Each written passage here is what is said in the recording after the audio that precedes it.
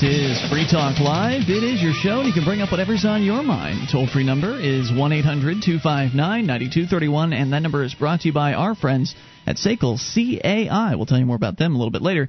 800-259-9231 is the number. You can take control of the airwaves. Bring up anything. That is the point of the show.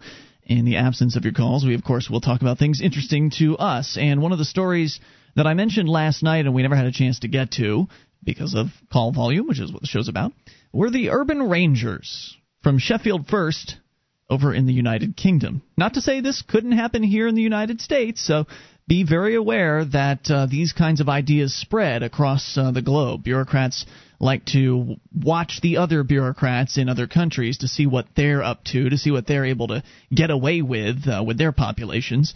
And so presuming and especially true in the English-speaking world, the laws tend to, go that direction. Yeah, a lot of Western laws are very, very similar, and so we have seen kind of a trend in the UK that they seem to be moving toward a police state a little faster than I guess you could say we're already in a police state, but they seem to be increasing the tyranny of the police state, increasing the intrusiveness of the police state, and the obviousness of the police state in the UK a little faster than is happening here in the United States. And you could chalk that up to a few things. You could chalk it up to the fact that, their country has been around for longer. They're probably just more established in that way as far as no Bill of Rights, the mindset of the people. No, the system. Maybe there are more checks and balances in the United States. Maybe it's just a little bit more difficult to pass the tyranny through our system. Not to say it's that far behind. It's just barely trailing. I think the U.S. is just barely trailing the UK. So look for this program in the U.S. soon because it's happening in the UK. The story from Sheffield First, where life was spiraling out of control for Sheffield teenager Anthony Tomlinson, age 17. He had been kicked out of school without any qualifications because of his disruptive behavior. He said, "I'd robbed from cars, I'd been locked up, and stood on corners with my hood up, just like you read about." Thanks to his own determination to change and a groundbreaking pilot scheme, the Urban Rangers, Anthony's story today is very different. Urban Rangers receive training in safety advice, working with the public, and other skills such as first aid. They go out on patrol and to community events with staff such as firefighters, police community support officers, and city center ambassadors. The scheme is a brainchild of South Yorkshire Fire and Rescue's Sheffield District Manager. How about that for a title? Richard Chandler, who said, "The scheme is not about keeping kids off the streets. It's about getting them out there, showing people that they can play a part in building safer, stronger, and even greener neighborhoods." Anthony is now considered a role model for other urban rangers and is working toward a career in the fire service. He says, "Because of the Urban Rangers, I would never go down that road again." And if you just look at that and read that story, it sounds like this is great. I mean, they're helping turn troubled kids around and, giving them some responsibilities. And doesn't sound good. like the worst thing in the world. I mean, they're grooming him for a position in the bureaucracy, which, I certainly could find better things that I would like the young gentleman be doing. But it beats him robbing cars, right? Yeah, that I would, yeah, I guess it does beat him robbing cars, but it's not a big step up from there. He's providing a service to the community, whether or not that service is being provided voluntarily or not, and whether it's being provided at a price commensurate to what the marketplace would provide. Well, but what kind of service is he providing? I mean, they say that they receive training in safety advice and working with the public as well as first aid, and that they go out on patrol. Now, if you look at the outfits of these people, Mark, have you seen what the police wear in the UK these days? They have that funny bobby hat, right? No? I don't think they still wear the bobby hat. Okay. Maybe they do. I don't know. I don't recall seeing photos of that recently, but I do remember seeing a lot of photos of them wearing bright yellow vests. Oh, yeah, I guess I've seen that. Yeah, they don't do that very often here in America unless they're in a construction zone or something. But over in the UK, they're very identifiable because of their neon kind of construction yellow vests that they're wearing. Yes. Now, the Urban Rangers get their own yellow vests. And, in fact, they're not really even vests. They're just big yellow coats that say Urban Ranger on it. And they're showing here one of them has got some sort of pad of paper in her hands, filling out something. I don't know if it's a ticket or what she's doing in this photo, but they look very they look very authoritative. It's kind of like it reminds me of the safety patrol. You remember that from? Did they have safety patrol when you were in elementary school? No. Okay, that came after. But they have this safety patrol thing where the goody two shoes kids basically are the ones that are given the safety patrol badge. They get a little a strap that goes across their chest, and they get to wear a badge on there. And I've seen them, and they're trying to control the other kids, which always seemed odd and really didn't work very well. Well, it's kind of like an early version of the Urban Rangers program. I mean, basically training kids to get into the authoritarian roles. We've certainly talked about the Stanford prison experiment, I believe it was, where they had they just set up a fake prison and guards and prisoners, and they were all college kids that had been assigned, I think, by drawing straws, whether they were guard or prisoner, and they got right into their roles. The guards ended up being sadistic and twisted, and the prisoners ended up being pathetic and obedient. And so now they're creating a role for these troubled teenagers. I mean, these are kids that have had problems in the past. We already know that the government bureaucracy, especially government positions of power like the police, tend to attract people that are in search of power over others. It's not true across the board. There are good people that get into policing for the right reasons, but there are also people that get into the policing business because they know they'll be protected if they're doing crime. And so now they're bringing these young criminals into this organization and giving them the keys to power. That kind of disturbs me. They're making them sort of junior police. Yeah. And then and they're recruiting toughs in order to do this, people that would be likely to solve their problems with violence. Mm-hmm. They're recruiting them into an organization of junior police. One would assume that the police would likely recruit from this organization for their squads. Also, sure. One would assume that if a police officer comes to the site where an urban ranger has taken care of a problem and there's somebody lying beaten on the sidewalk, that they'll side with the urban ranger, because cops do tend to side with their team, yep. The thin blue line, as it's called, and I find this a disturbing trend. Yeah, so I think there's a little more to this story than meets the eye, so to speak, and I am a little disturbed. Would love your input, especially if you're across the pond and you're a little more familiar, perhaps, with the Urban Rangers group. 1-800-259-9231. That's the SACL CAI toll-free line. Now, when I brought this up off the air last night, Mark, was it you that suggested the brown shirts? I did. What were the brown shirts? Okay, understand my view of history is not entirely complete, but it's my understanding the brown shirts were essentially Hitler's gang that brought him to power. And then at the time, they were just toughs, essentially. And would that be where the Hitler Youth would have ended up? Like, would some of them have ended up in the brown shirts? The Hitler Youth was after the brown shirts. The brown shirts brought him to power. Hitler Youth came later. And then when he really got power, he then brought on the black shirts, the Gestapo or whatever, to then exterminate the brown shirts. Really? Yeah. Well, I don't know if they're going to do that to the Urban Rangers, but they're already in power. Yeah, so would the Urban Rangers be a little bit more like the Hitler Youth, you think, or a little more powerful? Probably.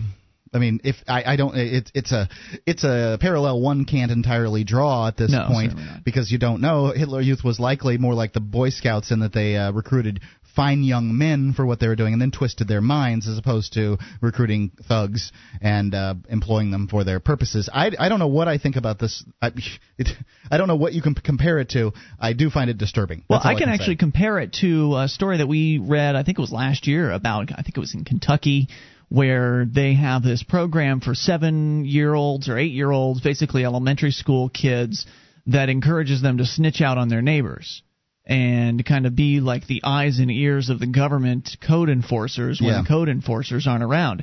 These Urban Ranger types seem very similar. That the program seems very similar. Like, they probably wouldn't be able to write you a ticket necessarily, but they are essentially an extension of the state and are the first order of contact, if you will, with any troublemakers, I guess. Anyone that is, of course, against the state. 800-259-9231. So if you see somebody walking around in all yellow in Great Britain, be careful. They'll probably snitch you out for something. 1-800-259-9231. That's the SACL CAI toll-free line. More international news on the way. North Korea is arming up, apparently. It's Free Talk Live.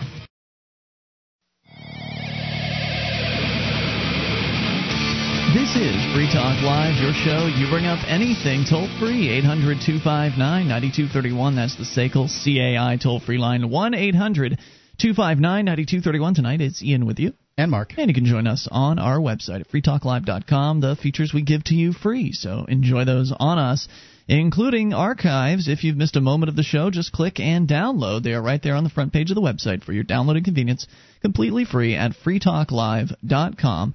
Again, that is freetalklive.com.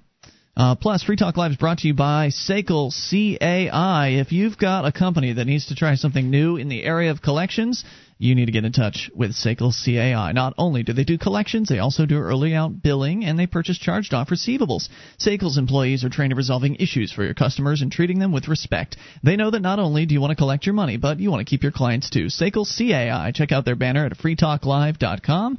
That's SACL CAI. A little bit more from the international world. South Korea stories out of South Korea, where North Korea has threatened Wednesday to wipe the United States off the map. Okay.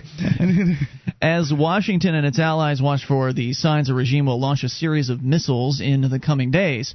Off China's coast, a U.S. destroyer, this is the Associated Press, by the way, was tailing a North Korean ship suspected of transporting illicit weapons to Myanmar in what could be the first test of UN sanctions passed to punish the nation for an underground nuclear test last month. According to North Korean Central News Agency, I love this quote. I mean, I don't like North Korea, but this is I think it's a great quote. If the U.S. imperialists start another war, the Army and the people of Korea will wipe out the aggressors on the globe once and for all, according to their Central News Agency.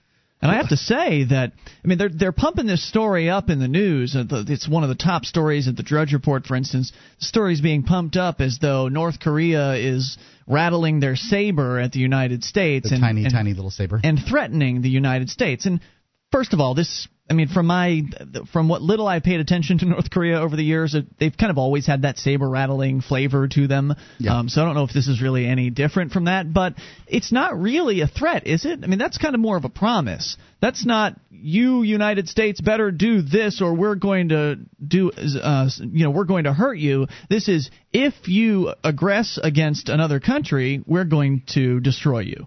So is that a threat, or is that more of like a promise that they're going to fulfill?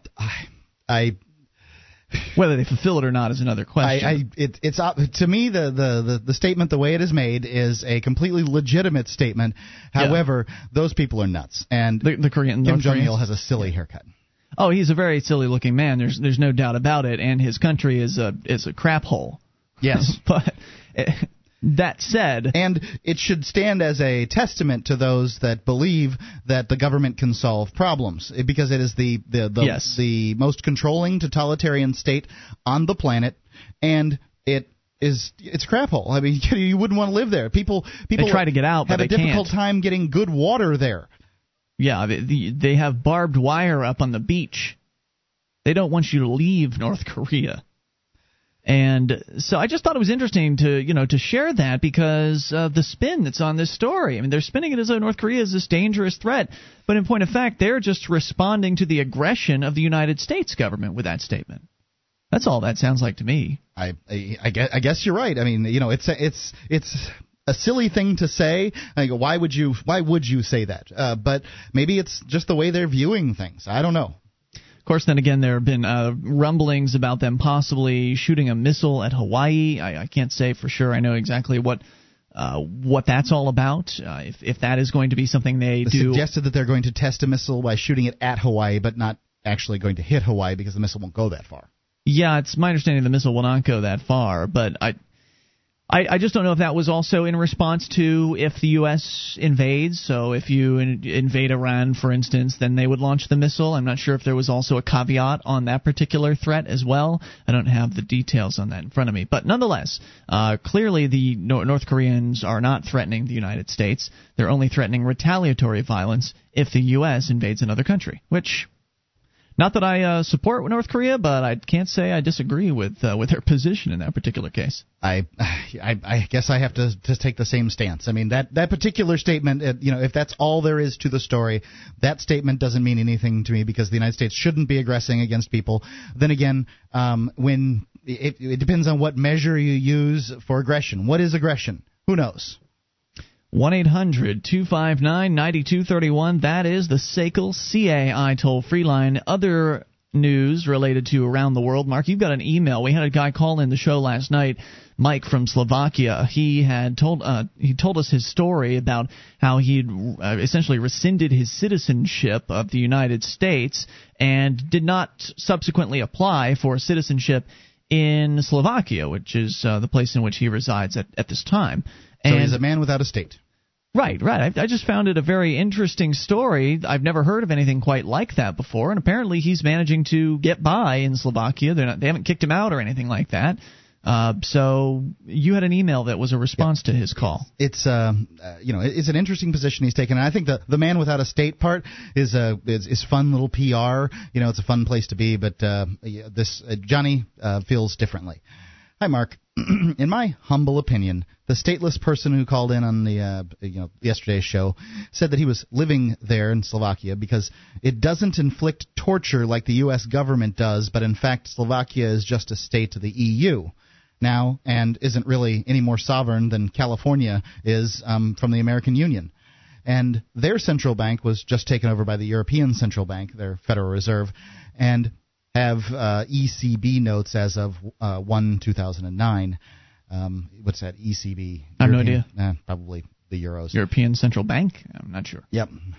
If you look at the Afghan war, and the U.S. has a total of 26,000 people, Californians, Texans, and New Hampshire. I don't know which member states the military regiments come from, but I guess that's the people that were there in the Afghan war. Of the Euro states, there are 27,963 people, of which his Slovak state has 230 soldiers.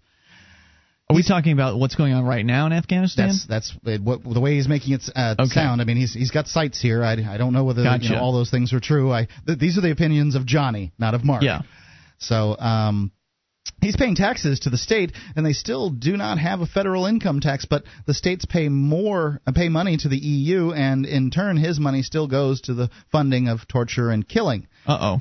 I think he's an idiot and made his life more complicated for nothing. Well, it's not very nice to call people names like that. That's an ad hominem attack, and it's not really necessary. You can make your points without going that direction.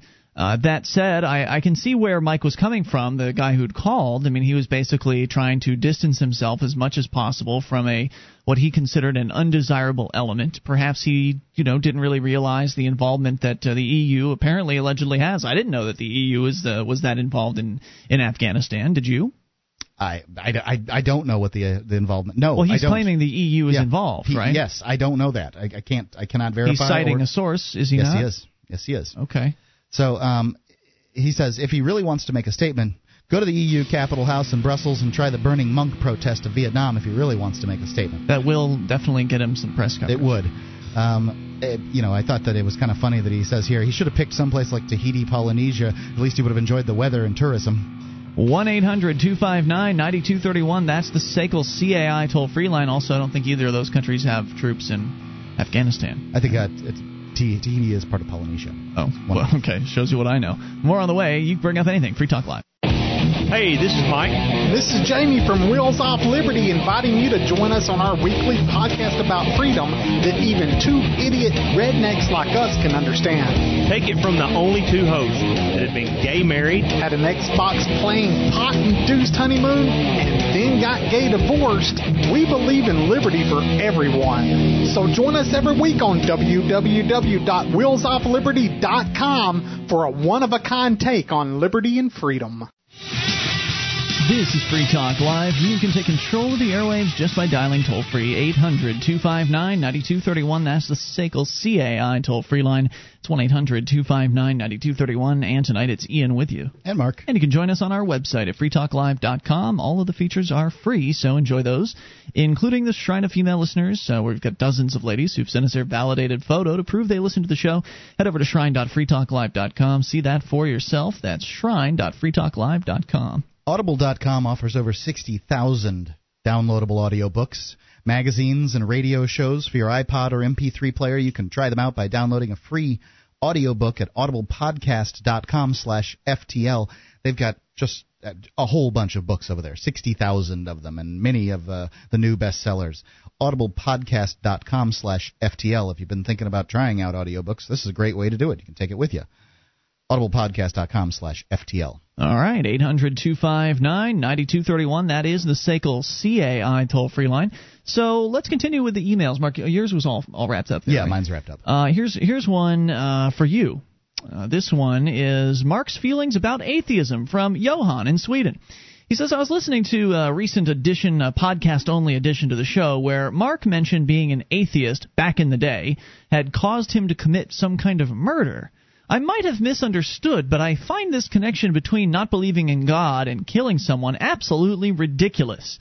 What he does is up to him, and being religious generally doesn't keep people from committing violent acts. I'm not offended by his statements, but as far as I know, there have been studies done in the U.S. that confirms that atheists are the people who are the least trusted, and they seem to be the most persecuted religious group in that nation you live in. And statements that make links between not believing in God and being more likely to commit criminal acts worries me. There is no such link. Actually, there have been studies showing it's the complete opposite. I don't want to whine, but I'd like some kind of explanation of what Mark meant. This is in no way meant as an attack on you guys on the show, but merely a question. Love the show. You're doing an awesome job. From Johan.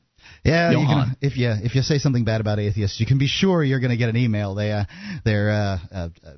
is that what you were suggesting, No. Or were you just talking about? Actually, the opposite, and I agree with most of the things that he said in there.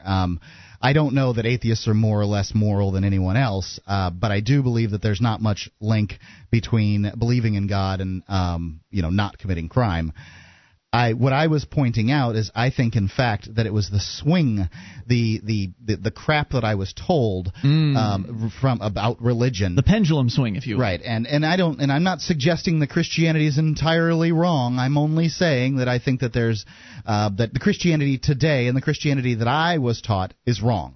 And so when you come to that conclusion, you decided to go all the way in what you perceived as the other direction. Through all this loving Jesus and all that, I'm going to be a bad boy. Well, I didn't see any reason. If the reason I was being good was because I didn't want to go to hell, and then I decided that there was no hell, then what would be the reason for not wanting to be good? At that point, it would be I didn't have a foundation in being moral for morality's sake, because religion doesn't teach that. Or for your own sake. Christianity doesn't teach morality for morality's sake because it's a good idea. They teach morality because you'll go to hell if you're a bad person, if you don't love Jesus. So it's not, they don't teach from the practical aspects of you're good to people so they're good to you in return, the silver rule, so to speak. At least the religion that I had been taught, or the way I perceived the teaching of the religion up until that point, I didn't get that out of it.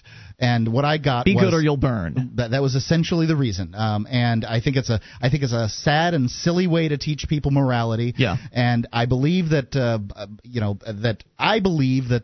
life of crime that I got into in my late teens is as a result of the cockamamie crap that I was told in church. And when I rejected that, then I got myself involved in a bunch of stuff that I shouldn't have been involved in, and then in a place where I shouldn't have been, and as a result ended up in prison. I'm glad you expounded upon that, because it makes a lot. I think it makes what you're coming from makes a lot of sense. In addition to that particular teaching of, well, if you're not good, you're going to burn forever. They also say in a lot of religions that if you just ask for forgiveness, then you're in pretty good shape. Doesn't matter what you've done, right? I spent 8 years, 6 months, and 21 days in prison, and it is full of people that believe in Jesus. Believing in Jesus doesn't keep people from committing crimes. It doesn't. A lot of the people in Iraq and Afghanistan and all over the world that are killing people believe in various religions. Well, yeah, that much. Jesus particularly. That too, but the Christians would likely say that that's okay because they're killing for the government's sake, and that's all right. And Jesus loves the government. Jesus loves government killing people. You got to render unto Caesar what is Caesar's, and that includes the life of brown people all over the world. But I think that one of the reasons that Christians fear the idea of atheism is, in fact, and I am not an atheist. I am. Nor am I. Not anymore. I consider myself to be a Quaker. But the people that the Christians fear atheists because atheists are immoral, so therefore they can do anything they want, is the thought process there. And I think that it's just the opposite, that atheists understand morality for morality's sake, for the practical ideas of morality. And I haven't met too many, I can't really think of any off the top of my head, immoral atheists. I have met many immoral Christians. Well said. 800-259-9231 if you want to contribute to that conversation. Otherwise, I'm going to go to another email here because I've had a few that have been burning up my inbox. This one from Andrew. He says, I often hear you refer to the monopoly on legitimate violence that the state has historically held, and you also made reference to the Second Amendment during that show. However, you should understand just what the Second Amendment is. Yes, it is all that you've described, the protection of our right to protect and defend ourselves from criminals and government, but you fall short of recognizing the significance. Because, as we have pointed out before, the Second Amendment was originally installed into the Constitution to not only protect your right to protect yourself, but also to protect, to give you the ability to use guns on an overbearing state. I mean, that was it in theory. We know now that it doesn't work that way because the state has an aura of legitimacy, and if you use guns against the state, then you'll be seen as a madman. So he goes on to say that the Second Amendment deprives the state of a monopoly on violence. At least that was its intent. Had people stood their ground when the first gun law was enacted, we may still to this day live in a truly free country where there's no monopoly on the initiation of legitimate violence, as that power would be shared between the state and the people. It's still shared quite clearly, thus the state has in fact no such monopoly. Instead, there exists only the public perception of one, a consequence of government education, naturally. And I would agree with him. I would say he's right about that. It is a perception, but perception is reality, isn't it? Well, that too, and I would say that the sort of the chronology of what he's talking about, I have a little problem with. They didn't step forward first with the gun laws. First, they stepped forward with what seems like a really good idea, a police force. Mm-hmm. Police forces were not really. I can't think of. I don't think any police forces were in place. Shortly, at the time of the signing of the Constitution, or shortly thereafter. I don't think they existed anywhere near that. They came much later in the 1800s, just in the beginnings. So the idea, he's correct that the gun laws were to allow people to protect themselves in the absence of some kind of police force. They were largely unheard of on the planet at that point. Mm-hmm. So first came the police, then came the laws to limit, the guys, the police that carried the guns, and then came the laws that limited people, Americans, regular law-abiding citizens, from carrying guns and owning guns. So what you're saying is that when the police, the camel's nose under the tent was the police, basically, to where they used the police as an excuse to say, well, now that we've got these guys out here protecting you, you folks don't really need to protect yourself anymore. Was that kind of? Do you think that was the pitch? I think it's. I don't think it's the pitch, but I think that's what it's become. I don't think that police got in. That they started being police as a result, or any of those things with the idea. But now there are a great deal of people in this country, including many of them in government, that believe that the only people that should have guns are the government. The government. Who else should have them? I remember recently I was on a radio show here locally called Talkback, and one of the politicians called in to complain about a Free Stater, so they claimed. I don't know that they're a Free Stater, but let's say it's one of the crowd. Let's call them a liberty activist. The crowd of liberty activists that are here in town was carrying a gun was wearing a gun, was open carrying in a city council meeting, mm-hmm. and she was very upset with the idea of this because the only people that should be able to carry are the trained police officers. Toll-free number is 800-259-9231. That's the SACL CAI toll-free. And, of course, they go after the criminals first, and they'll say that, well, a criminal shouldn't be able to have guns, and who would disagree with that? Well, we would. More on the way. This is Free Talk Live, and you can bring up whatever's on your mind toll-free at 800-259-9231. It's the SACL CAI toll-free line. Tonight it's Ian with you. And Mark. Join us online at freetalklive.com. There are a lot of features on our website. We give them all away for free, but if you enjoy this program and you want to help support Free Talk Live, you can become an amplifier for as little as $3 a month. We'll take that money in, reinvest it into the show, get on more radio stations around the country, bring more internet listeners on board, and expose new people to the ideas of freedom. So head on over to amp.freetalklive.com, get on board for as little as $3 a month, and get access to perks like the AMP-only call-in lines, chat room, forum, and more. And, of course, we've talked to you in the past about some of the things that we're doing on a regular basis with the AMP dollars, but sometimes there are irregular things that will just pop up, like the guys over at motorhomediaries.com. I don't know if you've been paying attention, but if you haven't, you owe it to yourself to go and take a look at their website. It's really great what Jason and Pete and Adam are doing at motorhomediaries.com. They're driving around the country in an RV, and they're talking about freedom, and they're meeting up with other liberty-minded people, and they're doing video blogs and interviewing interesting liberty activists from around the country, and just bringing people together. And of course, they're also free staters, so they're going to move here to Keene, New Hampshire, after they're all finished and done with the Motorhome Diaries. But in the meantime, they've got a lot of driving to do. They've only been at it for about 10 weeks at this point,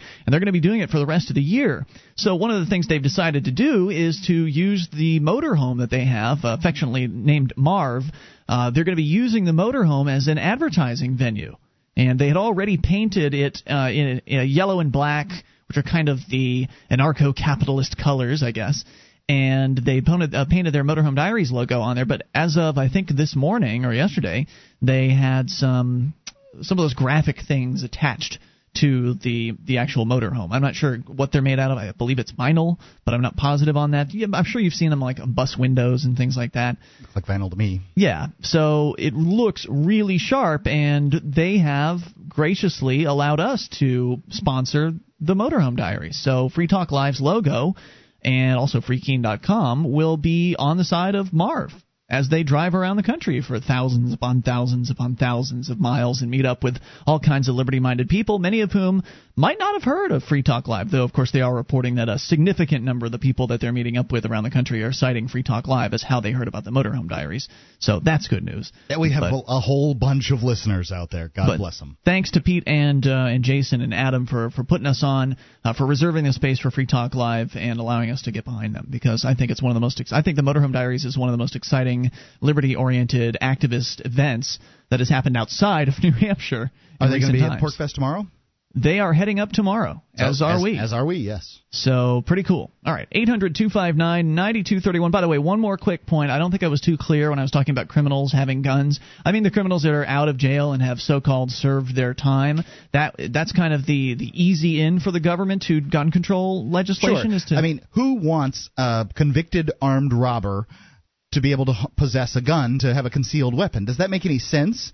Well, you know, I can see a point on that, but at the same time, if that armed robber who's now served his time, his debt to society, even though that debt, you know, I don't necessarily agree with how that debt is meted out, that he served the debt that he has been given, and now he's a free man, shouldn't he be able to, I mean, don't you want him to reintegrate into society, have a good job, to earn money, pay taxes, whatever it is that people might want from him? And be able to protect himself. He needs to be able to do that. The fact is 911 won't save you. Nope, or your family. It won't. The person that's responsible for protecting you is you. And if a man can't own a gun to protect his family, then you're creating this class of citizenry that is susceptible to being, at the whim of whatever criminal might find out where they live and then what they have in their home. All those things. So I just wanted to make that clear. I wasn't talking about criminals in jail should be able to pack heat. No, I meant the ones that have been released and they're now moving on with their lives. But that's their easy in for gun control legislation. And then the next step from there, which they're working on, I think, right now, aren't they? The restricting crazy people, what the state will deem as crazy people from having firearms. And, of course, on its front, people will say, well, crazy people shouldn't have guns. Right. Everybody's seen a crazy person. Everybody, and I'm sure most people agree that person shouldn't have a gun. However, when the state starts labeling people as crazy, then they've got a whole different set of criteria than you might have. Liberty activists could be labeled as crazy very easily. You're crazy for not wanting the state. But they could decide that Republicans who want lower taxes, the people that are flying they've decided that domestic terrorism can be defined as flying a Gadsden flag or something. Gadsden flag, don't tread on me flag. I mean, so it's a slippery slope. That's what these people think are terrorists. What are they going to define as crazy? It's a slippery slope. Let's continue with your phone calls, or actually start with your phone calls. Tom is in Montana listening to KGEZ. Tom, you're on Free Talk Live. Well, hello, guys. Hey, most of the time I agree with you, so I don't call much. It's kind of boring, I guess, if you agree with everything. Yeah, no one wants to hear the choir. Go ahead. I still do. As far as the guns go, I believe, an armed society is a polite society. If everybody was armed, how many armed robberies would there be? Well, one thing's for sure, you guys get that in Montana. There's no doubt about it. Yeah, and, you guys were talking about religion a little bit ago. I heard one of you say you wasn't an atheist. I am not. I am. Yes, sir. I was married to a good Christian woman one time, most evil person I ever knew. I'm married to a really nice atheist lady now. And I never could figure out why you had to have the promise of a reward at the end of life in order to live a good life. Most of my friends who are atheists are intelligent, thinking people. They've thought it all through. You get the reward right now. The rewards are available to you right now. I mean, you live a good life now, you get rewarded. If you're a crappy person now, you'll live a crappy life. I mean, the consequences are immediate, virtually immediate. Well, there's two kinds of people in the world, period, whether you're Christian or not, or what nationality you are. You're either a good person or you're not. Mm-hmm. And, I don't have to be a Christian to have a desire to be a good person. And I think religion is a lot like your favorite sexual position. It's a private thing, and I really don't want to hear about it. Thank God. So, anyway, that's my opinion. Well said tonight, Tom, and thank you for the call. Nice to hear that we're on tonight on KGEZ. What a pleasant surprise. It's a good thing. I don't know what he was disagreeing with, but it's good to hear from him. I like what he had to say. Let's talk to Josh in New York. You're on Free Talk Live. Hello, Josh. Hey, Ian and Mark. How's it going? Josh, what's on your mind tonight? I just got a bill in from the state, New York, and I owe them, supposedly I owe them $1,100 something. Wow. Because I was 2 days late in filing my taxes. I had oh my gosh. Wait. Point of information. Does the $1,100 include your taxes, or is that a fee for being late? Just a straight fee?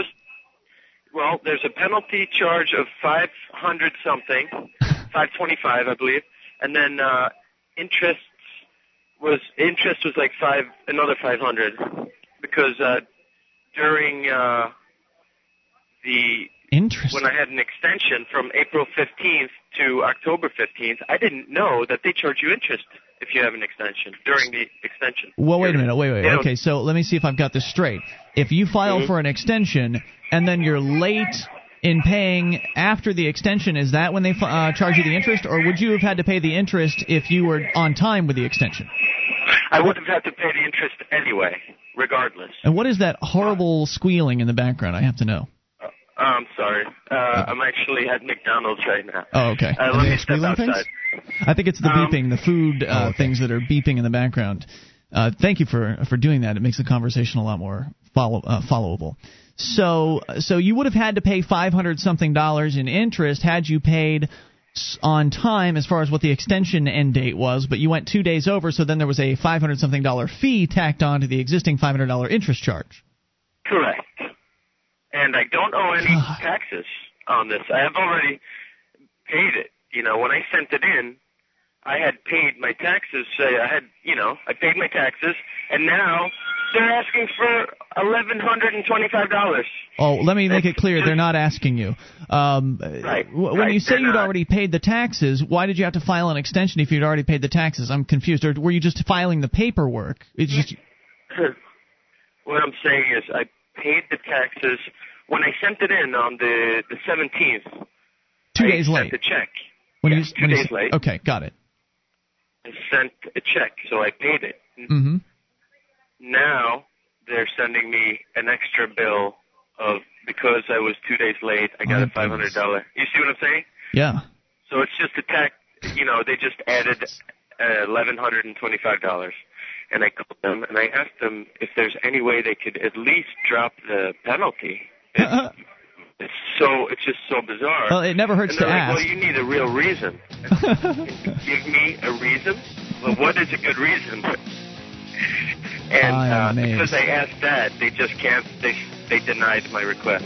Well, hey, welcome to New York, right? I mean, it is the Empire State for a reason. I hope you can get out of there someday, Josh, and come here to New Hampshire, where we don't have those income tax things, at least not at the moment. Thank you for the call, and of course, the more people we can get here, the sooner, the better. The least likely we'll ever get one. Attention, all active duty members and veterans of the U.S. military. Your proud service to your country entitles you with the right to participate in special VA loan programs with benefits not available to the general public, like the ability to purchase a new home with no down payment or mortgage insurance, or refi with cash out, up to 100% of your present home equity with less strict credit criteria. You are entitled to these benefits. Review them online at varadio.com. This is Tim Lewis from iFreedom Direct and a veteran of Operation Iraqi Freedom. I want you to know that as a member or veteran of the United States military, you've earned special rights and privileges. On your feet! And get the details at varadio.com. iFreedom Direct Corporation is a private lender approved by the VA and licensed in most states. In certain states, certain restrictions and limitations apply. For a current list of licenses, disclosures, and all benefits, go to varadio.com. varadio.com.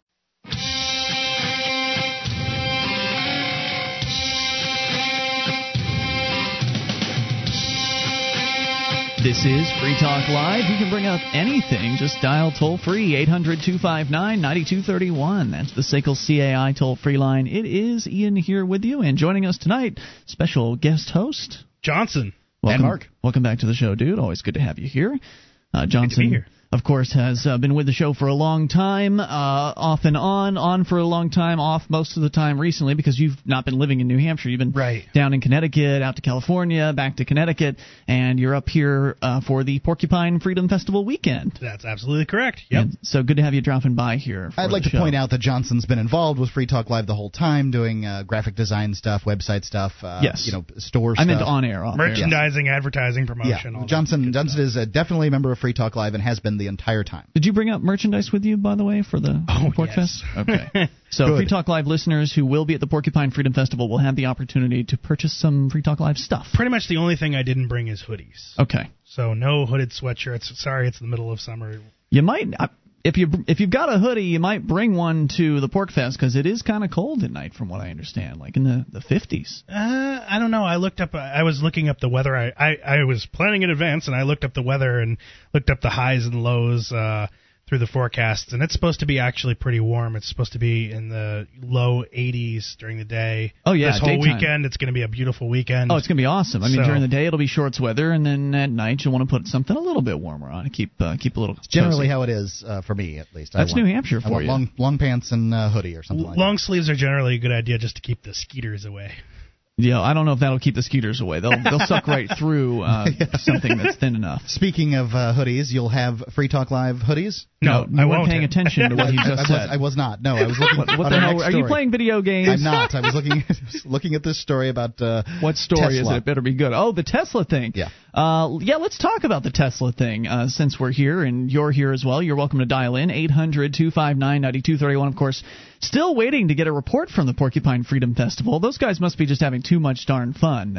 We, of course, are going to be broadcasting live for the next few days, starting on Thursday. So this will be our last live show of the week from our normal studio. We'll give you more details on Porkfest here in a little bit. But It looks like, Mark, you were telling me earlier off the air that apparently Ford has decided to take the 30 pieces of silver. Okay, so the car company, not the mad scientist. Yeah. Well, it's more than 30 pieces of silver. It's like 5 billion pieces of 5.9 billion pieces of silver. But the story is really about Tesla Motors, and they're taking money too. The electric car. Right. So which looks really cool, and they look sweet. We've said so many nice things about Tesla in the past, and now we're going to have to trash on them because this is awful. That's the and that's the reason I have the story is because we've said terrible things about GM and Chrysler. I guess terrible things, but we've talked about them taking becoming government motors and stuff like that. Well, it's the Obama administration will lend Tesla Motors $465 million to build an electric sedan with the battery packs needed to propel it. It's one of 3 loans totaling almost $8 billion that the Department of Energy awarded Tuesday to spur the development of fuel-efficient vehicles. Okay, so it's half a billion dollars basically going to Tesla, but of your money. Yes, of taxpayer money. The people that may or may not want an electric vehicle are going to be providing this. But the big winner is Ford, walking away with a promise of $5.9, that's $6 billion in loans through 2011. The automaker says it will use the money to retool 11 factories in 5 states to build more efficient gasoline engines and electric vehicles. I don't care what they're going to use it for. I thought Ford was standing firm on not taking the government money. What happened here? That they had originally kind of toyed with the idea, and then they decided that they didn't want to have the government controlling their business because with the government money, with the taxpayer money, comes the strings, and those strings have led to the complete government takeover of General Motors. I mean, this is the end for Ford. Well, wait a minute, Ian. Didn't you hear about how this program was going to work? There's not going to be any actual government involvement, according to Obama. It's going to be a private organization. It's going to be a private association, a private what does that mean? Like a private committee has been set up by the government. So the government is going to put all this money in and then have a private committee run by people in the auto industry that then basically become the government for this particular deal. Okay. So I guess it's not necessarily 100%. Well, wait a minute, but the money comes from the government. Oh yeah, the money comes from the government, but apparently Obama, to try and make people feel better, is saying that the government isn't running it. It's not going to be bureaucrats running it. So there's a private, essentially there's some sort of consortium of government-connected people that are, buddies with Obama and that are going to be essentially administrating the cash, basically? I might assume that, but that's not how he phrased it. I mean, the way it was phrased was that it is apparently it's just, high-level executives and people who are in the automotive industry. I don't know what their affiliation is with you're gonna have bureaucrats. I can only assume that you have to be buddy-buddy with the administration in order to get assigned to a position like that. Just like how they fired the CEO of, was it Ford? No, GM. Chrysler. They fired the CEO of, I thought it was GM. But anyway, they fired one of those guys, and then they replaced him with their buddies, and they cleared out the board of directors, and they replaced them with their friends too. So it's just been this kind of slow moving takeover of many of the American automotive companies, and I guess Ford was initially they had said they didn't want the money, but maybe they just got jealous. Maybe they felt like they needed to feed at the federal trough as well, and so presuming that they can't get their S together and pay the loan back, then they're going to end up owned just like these other companies did. It'll be the same process over again, where the government said, we'll waive this loan if you'll just give us ownership of your company, or partial ownership of the company, which turns into full ownership later on down the line. My understanding, this loan is a longer duration than whatever they were dealing with in the past. So hopefully that won't happen for Ford. And I believe Ford did take some stimulus money from the government in the early 90s at one point. So that did not spell the death knell of Ford at that time. So were they failing miserably at that time? I don't know. I'm taking the word of Aren't they somebody pretty who much said failing now, Ford? I don't know. I mean, why do they need the money? One might ask that question. Yeah. What's really interesting to me is also that them giving money to Tesla, along with these other car companies, it's a conflict of interest, because what's going to happen is that you're going to have a company like Tesla put these other companies out of business. Presumably, the Tesla company will do better with this loan process than the other companies, simply because they're not as dinosaur-like. Right. But all that said, it's still not their money, and so they're I probably agree not with going that. to treat it the same way. What I think is really interesting is how much of even more of a waste the money is, because there's money going to 3 different companies, but the money going to one of those companies is going to really kind of make the other, it's going to undermine the others and make that even a bigger waste. If they wanted to spur competition and make it so that some car company was going to come out, making the cars that people need, they would restrict the crash test criteria, which the United States has the highest in the world.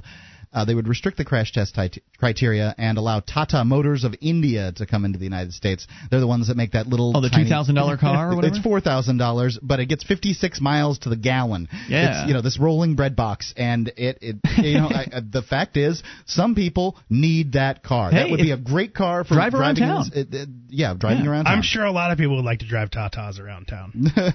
But I went and Googled Tesla CEO on their news section just to look at this guy, because I remember seeing a story, maybe you'd sent me this, Johnson, about how the Tesla CEO in a recent news article from within the last month or two had commented about how he thought the government should put him in charge of all of these automotive companies because he's so he believes he's so innovative. No, I didn't send that to you, but that's really interesting. Yeah, I couldn't find that story, but I did find this one. Tesla's CEO says gas should be $10 a gallon. According to this guy's a jerk. According to Tesla CEO Elon Musk, gas should be $10 a gallon, as Musk said on stage at the Wired Business Conference a couple of weeks ago. He said, "I'm anti-tax, but I'm pro-carbon tax." Huh? Ugh. Gasoline should be $10 per gallon. I'm not paying for the true cost of gasoline at the pump, since nobody's explicitly paying for the CO2 capacity of the oceans and atmospheres. It's getting consumed. We'll pay for it down the road, but we're sort of ignoring it for now. I don't even know what he's really talking about here. But it's hard. How could we possibly know what to do? The guy is advocating more taxes on gasoline so his company can benefit. Of course, you could point out that gas should actually cost more because it's heavily subsidized by the government, and that's a whole other story. More on the way. Bring up anything. It's Free Talk Live.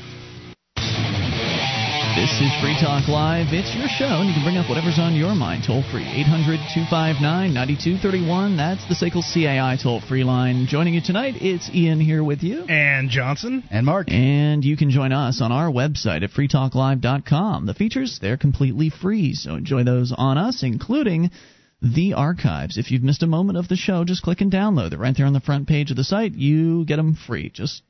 They're there. You don't have to jump through any hoops. Just click, and they're yours. freetalklive.com. In fact, going back for an entire year free at freetalklive.com. freedombookclub.com invites you to participate in their summer reading event. Go to freedombookclub.com and choose your preference from the 4 finalists.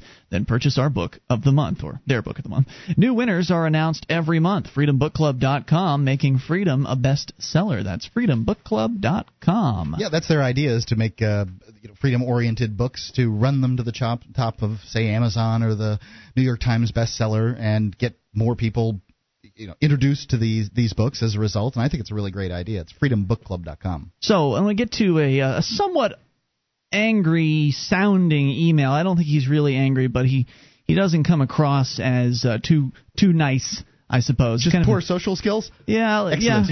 Yeah. Ryan writes in here, and he does good in the beginning. He says, first off, I'd like to say, and this is directed at me, first off, I'd like to say that I enjoy the show, and I thank you for all that you do to advance the cause of liberty. I'd like to point out this podcast by Lou Rockwell entitled, Are You an Anarchist? I believe that you will find that you indeed are. Then he gives me the link. It makes no sense to me why you are so afraid of the term. Why not use your radio show to enlighten the masses that anarchy is simply nothing more than peace and freedom? You can call yourself a voluntarist, but don't S all over the anarchist term. And there's one more paragraph, but I'd just like to stop down for a moment here. We had an extended conversation at the end of the show last night. Johnson, I don't know if you had a chance to hear this. I listened to it on the way up, so okay. I'm well-versed. We had an extended conversation about how it is that I do not accept the label anarchist for myself. I may have in the past, but the me that exists today does not. And the reason that I thought I made it clear last night, and this email is clearly in response to last night's discussion, so in case I didn't make it crystal clear, the reason why I'm so afraid of being labeled as an anarchist, and to use his term, is because of the connotation, the popular connotation of the term. You can stand there and say, and chant as loudly as you want, anarchists are peaceful, but it's not going to convince the majority of the people in this country that have only ever seen bomb-throwing, violent kids with black masks and bandanas on, throwing Molotovs, destroying storefront windows, and yelling and shouting and being generally ornery and nasty. Right. It's tantamount to the idea of trying to convince people that buccaneers aren't pirates. They were the type of pirates that were good pirates. I don't know. I'm making things up. I don't know what buccaneers are versus pirates or anything like that. But when you say the term pirate, even though people know what a pirate might have been in history, they are immediately going to draw up the conclusion of the guy with the skull and crossbones hat, with the eye patch, the bird, the hooked hand, and the peg leg. It's amazing that this invalid could get around it all. But that's what they think of, and then they might go a little bit farther to basically an armed robber on a boat. But you're never going to convince them that buccaneers were somehow these were the crossing guards of the Atlantic or whatever. You're just not going to convince them. Well, I actually disagree with both of you on this. Okay. And the reason why is I know that last night's conversation, you said that you didn't like the term anarchy because it meant no rules. I believe that's that to me is the connotation of anarchy. I think to a certain extent that's the connotation. However, the real meaning is no rulers. No rule. I understand that, but I'm not here to try to convince people to change their understanding of what anarchy means. And I think that's I'm not a here problem. to fight that fight. And I think that's a problem. And here's why I think that's a problem. I think in general I've seen you and Mark, to a certain extent, backing down from language. And language controls thought. And if you can't stick with the words and the language that you use and gather a group of people together who can use certain language, you're never going to achieve any sort of state of like-mindedness. In other words, you're not going to really ever achieve... If people can keep stealing those ideas from you, how are you ever going to have a steady form of communication? It's almost like you're allowing the statists and the bureaucrats to just completely take your ability to communicate with one another away from you. You could make that same argument about the Libertarian Party if you wanted to. Oh, Ian, it's almost like you're allowing the statists to take the Libertarian Party away from you. And I did make that argument to you a couple of days ago. Well, but it's as asinine, in my opinion, because I have a very limited amount of time on my hands. I only have 24 hours in a day, and some of those have to be spent sleeping. So I don't want to spend any significant amount of time trying to convince people that, oh no, the within the Libertarian Party, that, oh no, this is supposed to be a principled party where there's a statement of principle, and you're not supposed to violate the non-aggression pact, and try to win the party back for liberty. Well, I could spend all kinds of time trying to do that, and maybe you're right. Maybe eventually I would have success, and the Libertarian Party would be returned to its once former prominence of being a party of principle, or maybe not.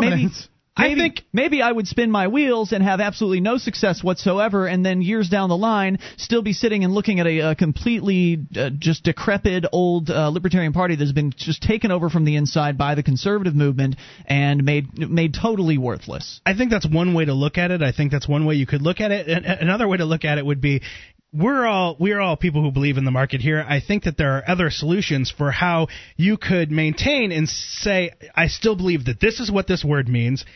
I'm not going to give up that definition, but yet not spend a whole long time talking about it. Instead, just talking about the definitions of the word, all those words the same way.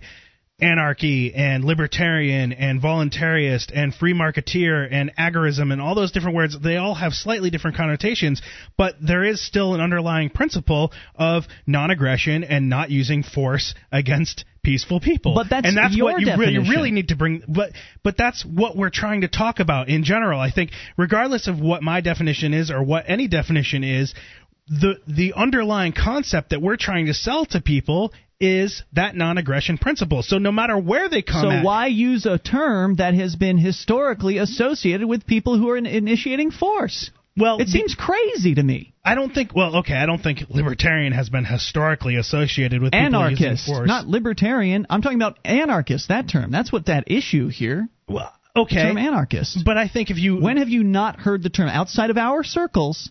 When have you not heard the term anarchist, or when have you heard the term anarchist used in some way to describe anything other than some bomb-throwing maniacs? That's what it's used for. That's what it's used for. I would suggest that there are other anarchist groups other than the anarcho-capitalists, but I would agree with you. Unfortunately, some of the anarcho-syndicalists have absolutely zero respect for property rights, so they almost certainly fall into that crowd of people who are the bomb throwers and are the ones who try to gum up the works by doing things that really inconvenience others. So the term voluntarist is not associated with those people. And so that's why I will embrace the term voluntarist or consensualist or whatever, something that doesn't have all the baggage attached to it. I'm not interested in spending my time undoing the damage that has been done. I'll take a new term and move forward ahead with that. And if Glenn Beck wants to become a voluntarist and then start to corrupt that term, we'll come up with something else. I'd rather stay a few steps ahead than try to continually defend something that has become corrupted within the language. Whatever anarchy really means doesn't matter. What matters is what people think it means. More coming up. Free Talk Live. They say we're hated for our freedoms. Their solution? Take away our freedoms. Either you are with us or you are with the terrorists. They spend both your lives and your money with reckless abandon. We're out of money now. We're operating in deep deficits. One organization dares to dream of a world where nations compete for citizens instead of enslaving them. The Seasteading Institute is looking for pioneers to homestead the high seas and take civilization to the next level. Join the revolution at seasteading.org. This is Free Talk Live, your show. You bring up whatever you want. Toll free at 800-259-9231. That's the SACL CAI toll-free line. And tonight it's Ian with you. And Johnson. And Mark. Join us on our website at freetalklive.com. We got a lot of features there, and they're all free, including the chat room. You can go over to chat.freetalklive.com and chat with a bunch of, I don't know who's in there tonight. Sometimes there are some trolls. You never know what you're going to get. Yeah, folks that are mostly listening to Free Talk Live. Chat.freetalklive.com. It is completely free, like the rest of our website. Also, John Paul Kirshner, the author of More of the Deadliest Men Who Ever Lived. You can join Paul Kirshner. That's the second time I've done that now. As he discusses some of the world's greatest warriors and what made them so deadly at PaladinPodcast.com. You can also listen to other authors such as Lauren Christensen and sniping expert John Plaster talk about their latest titles. Visit Paladin Press, where you can browse more than 800 books and videos on self-defense, sniping, firearms, and more. Remember, that's PaladinPress.com.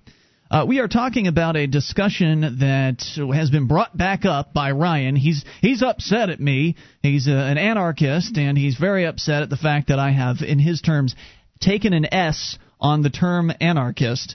And it was because of a conversation we had last night about why it is that I am not an anarchist, why it is that I do not accept that term for myself. I will not accept it as a synonym for voluntarist. I understand that somebody could say, and the Wikipedia entry on voluntarism does claim that voluntarists are anarchists, essentially at their core.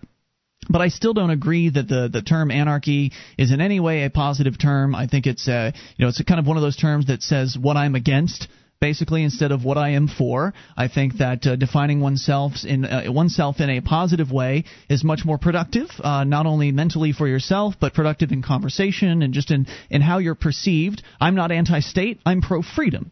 I'm not anarchist. I'm voluntarist. So what you're saying is that you're anarchist. You just won't say you. No, I am not anarchist because of the connotations. Because of the connotations of the term. Because anarchist, and I'm here on the Wikipedia article, and right in the beginning it points out that anarchist can mean, or anarchy rather, can mean different things. Read that. No rulership or enforced authority. Absence of government, a state of lawlessness due to the absence or inefficiency of the supreme power, political disorder, a social state in which there is no governing person or group of persons, but each individual has absolute liberty without the implication of disorder, absence or non-recognition of authority, and order in any given sphere. Society free from coercive authority of any kind is the goal of proponents of the political philosophy of anarchism. And it goes on from there. Right.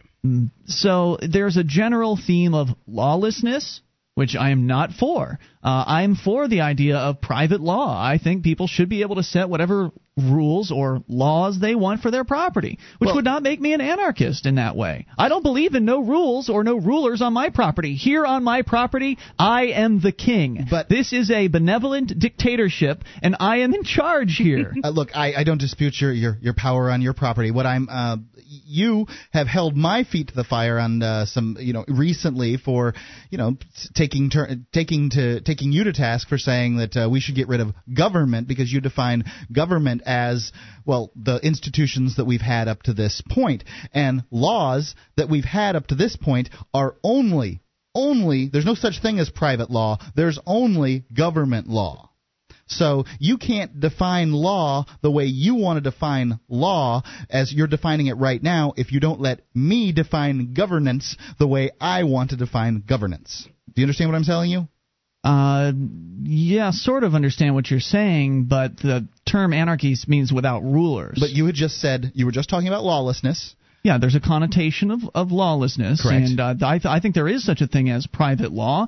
Any kind of what laws are just words written on paper, and so when you write down your own private rules, you've got private law, right? Government is just somebody who controls behavior, and if you sign a contract with someone, whoever's enforcing the contract is governing you. That's fine, Mark. I just don't think I don't think that applies to anything that we've currently seen up until this point.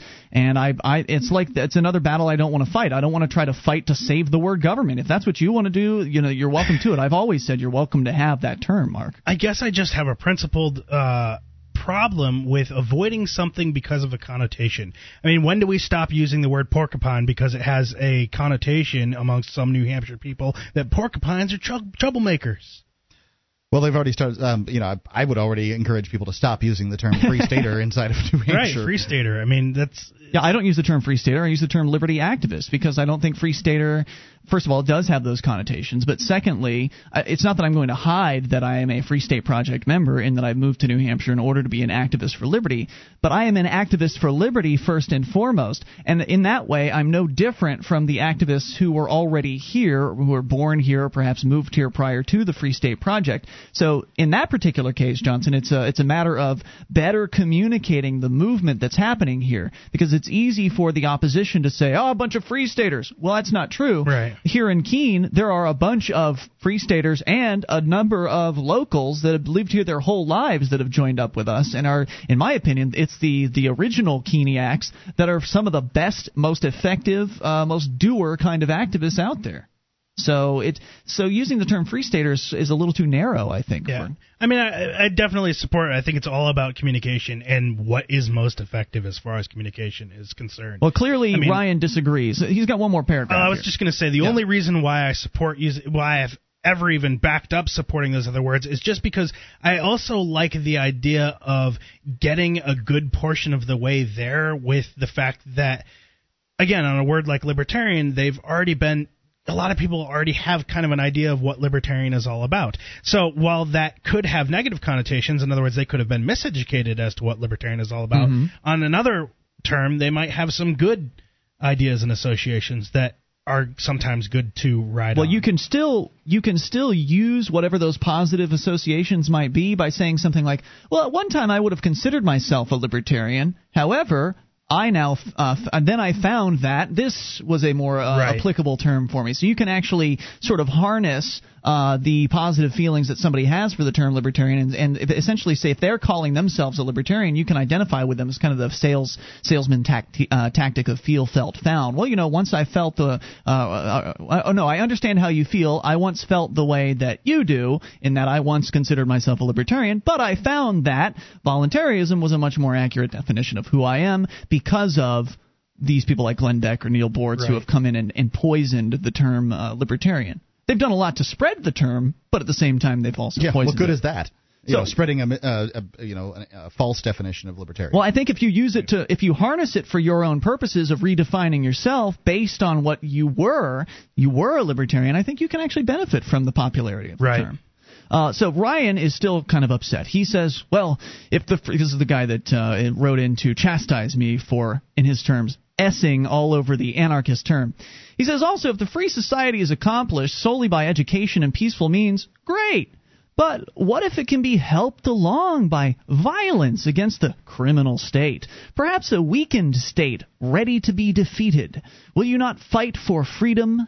Violence is not necessarily a bad thing. Aggression is. As an anarcho-capitalist, I believe in the non-aggression principle, not the non-violence principle. That sounds like pacifist wimp S. Pardon my French, and he didn't say wimp either. I hope you're not as cowardly as you sound on the radio. So, what if the fall of the state can be helped along by just a little bit of violence? What if you just cap a few cops when it's on the way out? That's what he's saying. Well, I don't think that it's difficult for me to imagine that good things come from violence. If the state is going to fall due to violence, it is the people that are being violent that are going to take control of what is the remaining apparatus of the state. That's how it has worked all along. The conquerors take control and they implement their form of government. Mm-hmm. Now, that conqueror, unless it's you, is not going to run the government the way you would like. And I will tell you that even if you get a principled, a principled kind of guy there in the government, it seems to me that kind of power is going to corrupt anyone. Also, if the state is already weakened, as he is suggesting here in his fantasy scenario, if the state's already weakened, well, I have to ask why. If you've managed to weaken the state without doing violence and now you believe that you need to do violence in order to finish the job, well, wasn't what you were doing before effective enough to weaken the state to the point? Why don't you just keep doing what you were doing, which, of course, I advocate peaceful, nonviolent disobedience. We're coming up. This is Free Talk Live. You take control of the airwaves. Toll free at 800-259-9231. It's the SACL CAI toll-free line. It is Ian here with you. And Johnson. And Mark. And you can join us on our website at freetalklive.com. All the features on the site, they are free, so enjoy those on us. Again, that's freetalklive.com. And if you enjoy this program, you want to help support Free Talk Live, you can shop with us at amazon.freetalklive.com. Just enter Amazon through that link, and Free Talk Live will get a percentage of your purchase. Whatever it is you need to buy, they likely sell it at Amazon. It's the world's largest internet retailer. They even sell used items. So whenever you enter through amazon.freetalklive.com, we'll get a cut. That, again, is amazon.freetalklive.com. Just a couple more comments here on the whole anarchist thing. Somebody in the chat room suggesting that Ian worries too much about what to call himself. Well, no, I don't worry about what to call myself. This is an email written to us. Yeah, I have. Well, it was written to me, but it's an email chastising me because of what I've decided to call myself. I'm not calling myself an anarchist, so Ryan's angry at me because I've taken an S all over the term, and so it's conflict, and talk radio feeds on conflict. So, just a few more thoughts here. He is talking about how it's interesting. In one paragraph of his email, he says that why not show the masses that anarchy is simply nothing more than peace and freedom? Then in the next paragraph, he says, well, what if freedom can be helped along by violence against the weakened state ready to be defeated? Won't you fight for freedom? And then he, goes on to suggest that we might be pacifist wimps, basically. So in one paragraph, he says he's peaceful. In another paragraph, I'm moving that direction of being a pacifist wimp. Yeah. I still feel like it's appropriate to use violence to defend oneself as far as against a private criminal. But against the public criminals that call themselves government, I can't see any benefit to it at all.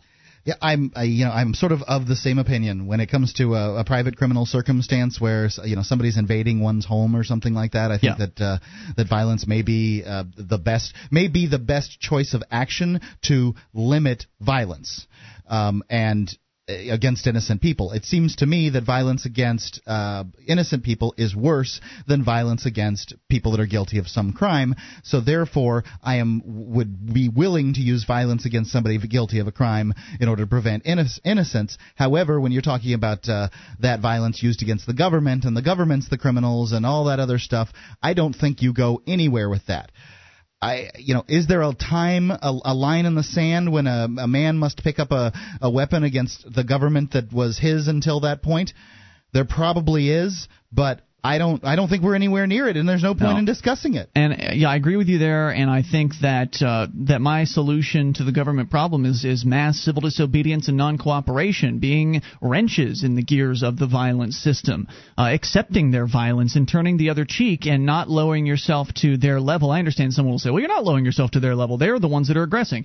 True, maybe you won't lower yourself to exactly their level, but I think you will lower yourself by responding to their violence with violence. So there are several reasons why I would not want to be associated with this particular term, but one of the reasons that I haven't covered is just sort of the attitude. And I understand the attitude because, as you said during the break, Mark, we were both there at one time, and we've both been very angry. We've both been very violent. We've had violent rhetoric toward the state on this very show in the past. Have you heard of that? The guy, I can't remember his name. I wish I could, but he's known for the Killdozer incident. Yes, so there was a 5-year anniversary of that just like a week ago. Right, and it kind of makes me think of that because I think that's the mentality, and to a certain extent, that guy got done the goals that he wanted to get done in that town through violence. Busted up the town hall and but at the same department. time, it's like, well then, but he's no longer living. And what happened to the government in that town? Right. They go run home and just, let's throw in the towel. No more of this government stuff. We might have another guy go crazy on us. Everybody, they've all figured out that we're a criminal gang. What about the guy that went in last year and iced the mayor and capped a couple of the city councilors at the council meeting? Did they shut down government at that point and say, "Oh man, we're so scared, we're just not going to do this stuff anymore"? No, it's the dream of the survivalist type that somehow you're going to take them out. Take out a few of them, and then other people will see it, and the banner will be raised, and the revolution will begin. Right. And no, didn't happen with Carl Draga. It's not happening. It's not happening. Violence is not going to be the solution to this. Right, and the violence has been the history of the world. Let's get to a peaceful evolution where you don't have to use violence to get to the point of having the government go away. I'd like to make the comparison, if I may. I'm not a big advocate of civil disobedience. I think that some of it is perpetrated by fools, and it looks silly in a lot of cases. I think there are a lot of fools in politics too. But I would like to compare civil disobedience as it has been practiced here in New Hampshire for the liberty movement versus those people who have been advocates for liberty who have been used more violent paths. Say Ed Brown used violent rhetoric. The gentleman with the Killdozer, the Carl Draga is a reasonable example. The guy who capped the city council people. All these were sort of the liberty type. Don't forget the guy who killed the security guard at the Jewish memorial or whatever there. I don't know if he was liberty type. I don't know if any of those. He filed some lawsuit against the Federal Reserve. All these people are sort of in that arena. It wasn't for freedom. It was something about he wanted his own monetary system. There was some sort of thing there where he in no way was filing a pro-freedom lawsuit. Okay. I'd also bet that a lot of these people... I'm not done with the comparison. In that comparison, look at the success we've had here. There's been no success there in drawing people to pick up the banner and do anything that for liberty by using violence, but using civil disobedience here in New Hampshire. Even though I'm not one of those people, they have drawn many people to them. Mm-hmm. That's success. The other is failure.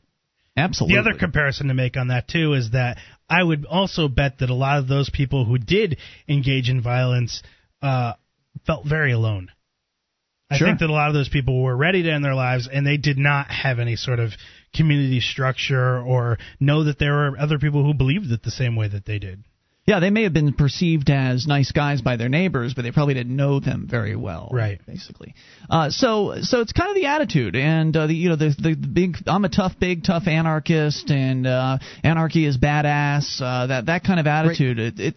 It's just not where I am today, and I don't want to really kind of be in that camp with those kind of people, with the people with that kind of rhetoric of you're a bunch of p words, which I'm not going to say it because the FCC and all that. It seems to me, and I've toyed with the idea of calling myself an anarchist on this show. I mean, some of my beliefs are pretty close, and so I've thought about it at times. And at those times, what I'm feeling is exactly what you're talking about.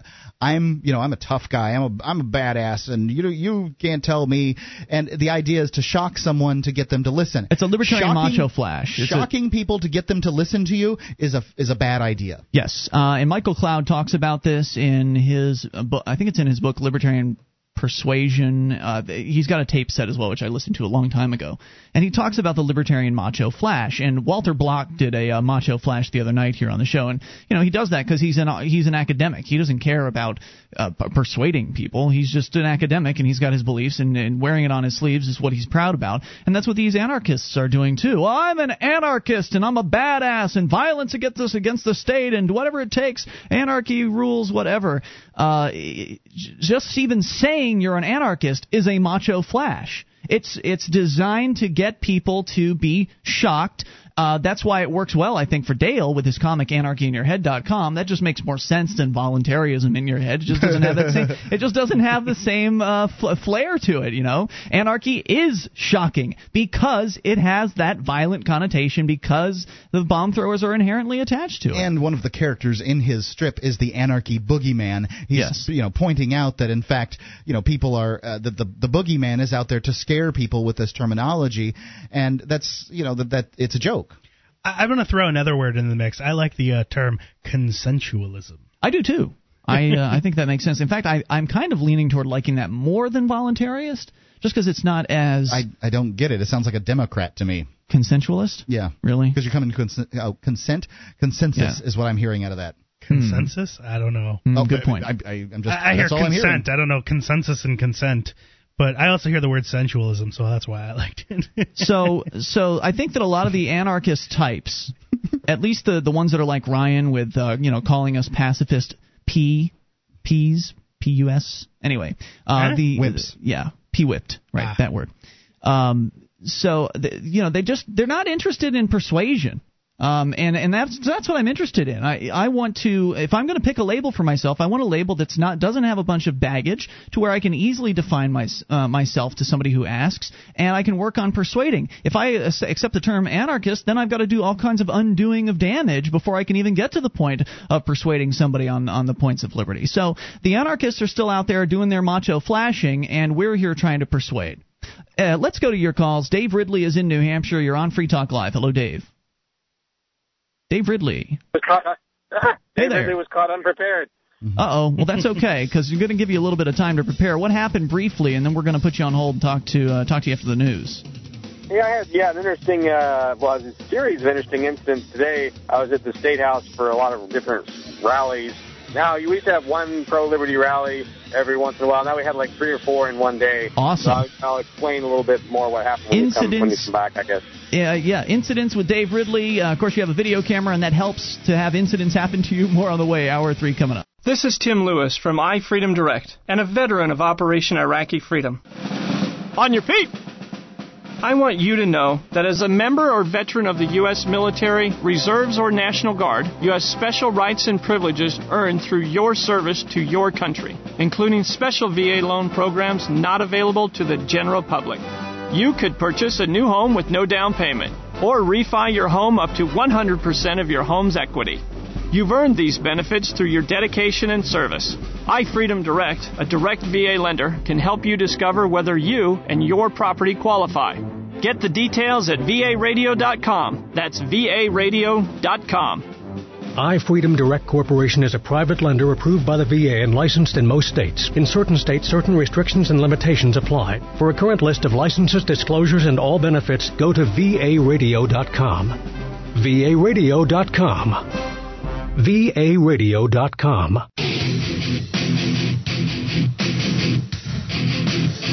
This is Free Talk Live. You can bring up whatever's on your mind. Just dial in toll-free as we launch here into the third hour of the program. The toll-free number is 800-259-9231, brought to you by SACL, C-A-I, 1-800-259-9231. Tonight, it's Ian here with you. And Johnson. And Mark. And you can join us on our website at freetalklive.com. All the features are completely free, so enjoy those on us. Again, freetalklive.com. We go right back into your phone calls.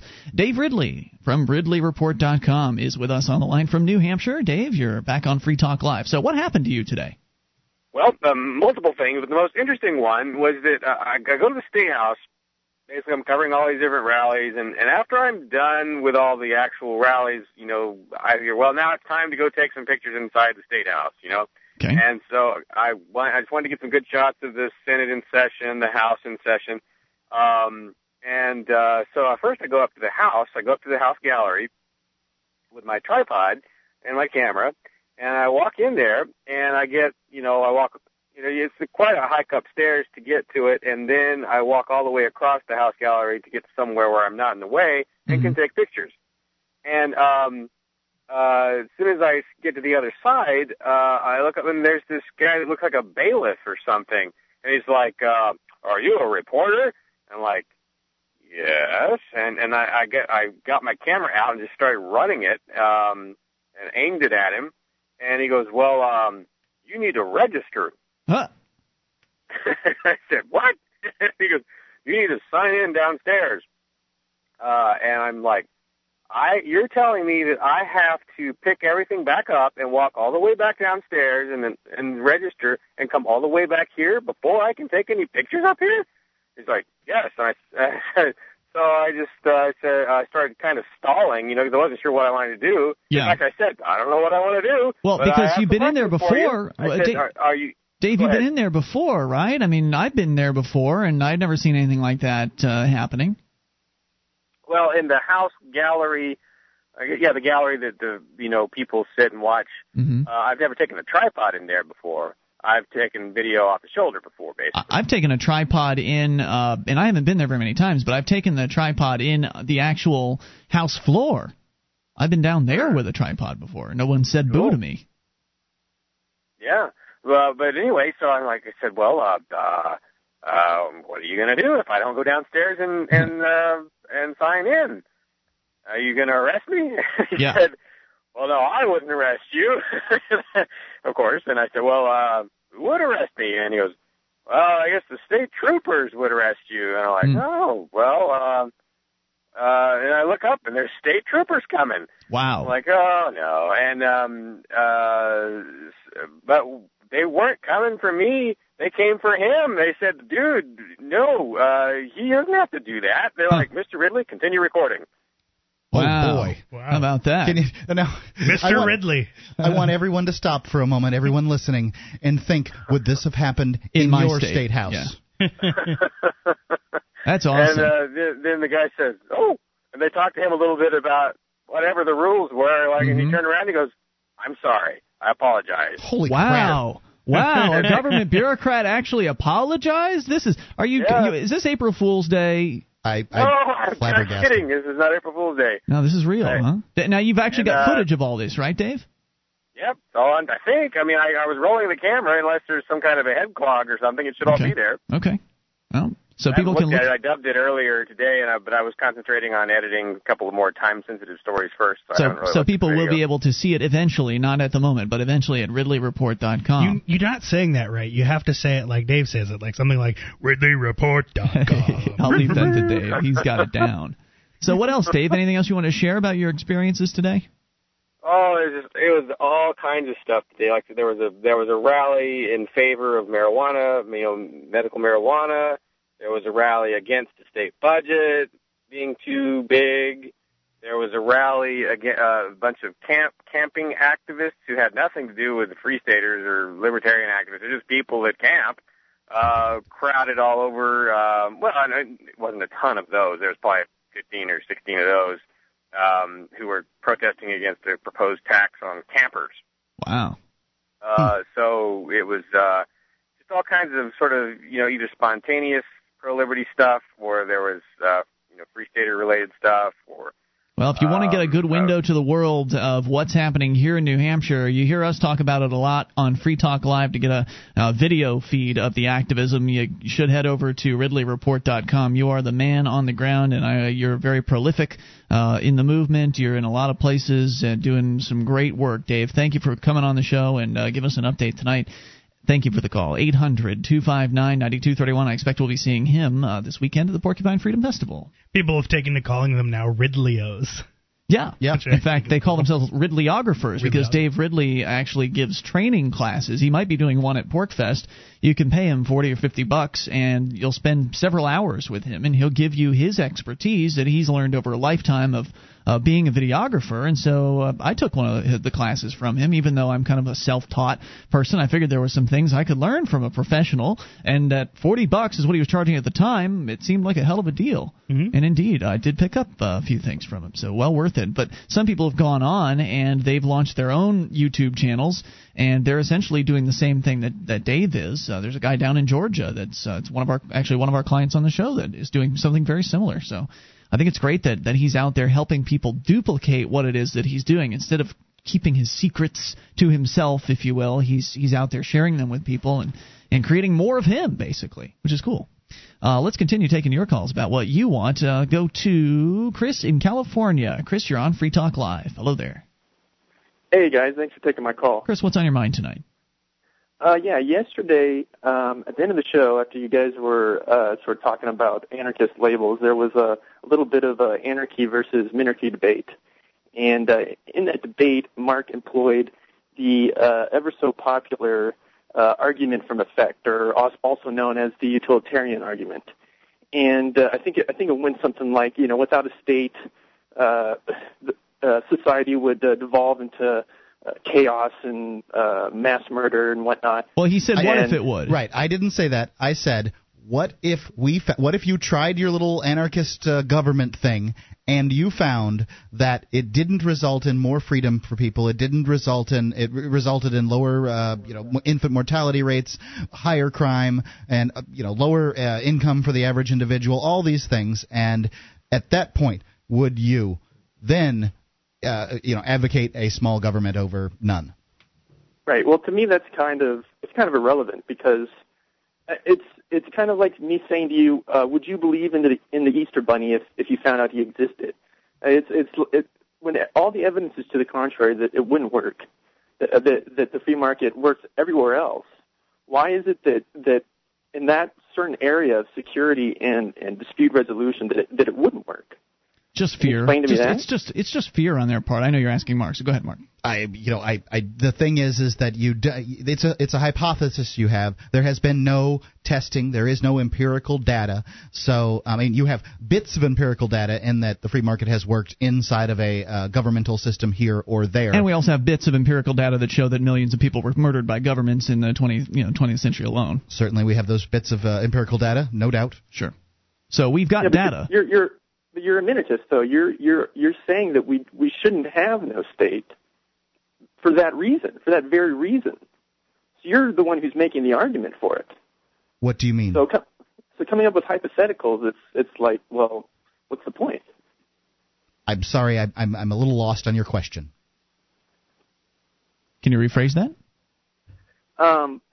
Well, I don't understand, like, why. What's the point of asking hypotheticals? I mean, if are you for the state or are you not for the state? The reason that I'm asking the hypotheticals is to show my partner's, adherence to the principles of liberty to the point of the destruction of the entire planet. It's insane. You're just mad. You're a madman. You are a madman. I only want a governmental system that works. The planet's going to be destroyed. You want freedom at all costs. And that's the line that separates you and I, my friend. Yeah, what I want is for people to not aggress against their neighbor, and you're saying all costs, the world's going to blow up, everything's going to die. I'm not saying any of those things. That's what you're insinuating. You're insinuating that that's even a possibility, and by all empirical data, it is absolutely not. Thank you, Chris, for the call. 800-259-9231 is the SACL CAI toll-free line. You bring up anything, and that's what you minarchists have to rely on, is just fear, just abject fear. It's Free Talk Live.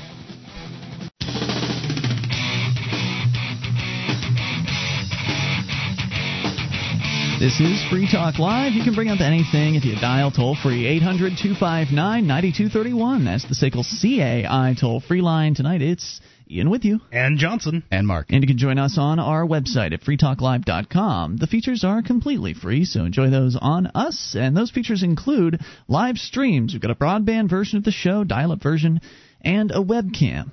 And they're all free at listen.freetalklive.com. That's listen.freetalklive.com. Are you thinking about starting a business? Here's a word to the wise. Incorporate at LegalZoom.com. Incorporation can help protect you against frivolous lawsuits that could wipe you out. LegalZoom.com is fast and easy. I've done it myself. It is fast and easy. Cheap, too. They do all kinds of legal documents, patents, wills, trademarks. Use code FTL to save $10 off your order. It's LegalZoom.com. Yes, codes FTL. Code FTL. Get cozy with FTL. All right, so we're going to continue with the calls here, but Johnson, I think you wanted to jump into this conversation that we're having about Mark's scary scenario of, well, what if without the government, authoritarian government, there would be the chaos and people be killed in the streets and little girls raped in public and you called it before Hell on Earth, which I thought was pretty apropos considering it's the same exact argument that is used in certain religions, which is the hell argument. It's the argument from fear to prevent you from actually examining evidence. In other words, you have to be afraid, so don't think for yourself, don't engage in free thought and actually go out and find that data and evidence, and don't experiment and try something new. No, be afraid instead. Be afraid and follow this thing, follow the status quo. That's not what I said at all. I said if it was tried. That means that somebody had the bravery to try the no governance and peaceful anarchy scenario, whatever it is, whatever you want to call it, and it failed. And I'm just saying, what if? And in that what if scenario, I asked my co-host Ian here whether he would then change support his aggression. opinion. Whether I would then support aggression. Right. That's kind of a pointless. No. That's kind of a pointless scenario, though, isn't it? I mean, I think that's the major fear of everyone who, all small government libertarians who question the premise of the no government scenario. Because if it doesn't work, then what you're asking is really pretty irrelevant, because Ian will become irrelevant if he doesn't support it at that point, because the market, if by our current belief system, the market would take over. So I think that currently the market has spoken, and people do by and large, want a government. They would like one that is not corrupt, and it seems unlikely that there can be such a thing. They would like one that doesn't aggress against them and take their money without due cause. I absolutely disagree with that. I think the market is speaking because we're moving towards freedom. Whereas historically, if you look at history and throughout time, human society has been ruled by large governments, kings, monarchies, disgusting amounts of violence throughout all of history, with people being dismembered in horrible, awful ways. Well, we're just starting to get away from that. Those governments weren't large, they were unjust, because a king didn't have that many men. If you compare the size of the United States government to a monarchy in the past, or even a monarchy existing today, you will agree that per person there are far more government employees today in the United States than there are elsewhere. It's just that our government is more just. I guess. I don't know if I necessarily agree with that. What I do know is that our violence as a society, maybe not violence. I think maybe overall we may be a more violent society, or at least we certainly use a lot of force. But I think the level of atrocity of the force used is way less than it has been ever in history. Well, we've got so many things now that help us with that. I mean, for instance, as Judge Napolitano said, the camera is the new gun. Having video cameras and audio recording devices at hand. You were just showing off during the break that you've got a Quick.com enabled iPhone now, to where you can go and stream live. Not there yet. Not Quick? No, not Quick enabled, because it's. Oh, okay. I don't know. I might not know how to do that. Okay, well, I can upload to YouTube from my phone. There are Quicks for the iPhone, and maybe you have to crack it or something like that. Yeah, I don't want to do that, though. I see. I looked into it the other day, but I don't know if I can do it yet. More people are arming up with video devices, and as we've talked about before, having that camera recording what the government bureaucrats do affects their behavior, because they know in some deep, dark level of their blackened heart that what they're doing is wrong. It's vilification, and it doesn't make any sense. Most people who work for the government are not evil, and they don't know what they're doing. But they know that something is wrong about what they're doing. Otherwise, they would be proud to be seen doing it on camera. There's something there. Whether they're conscious of it or not, I can't say. I'd say most of them probably are completely unconscious of it, and they believe that what they're doing is right. They might be camera shy. Remember, the biggest fear of people is the number one fear is public speaking.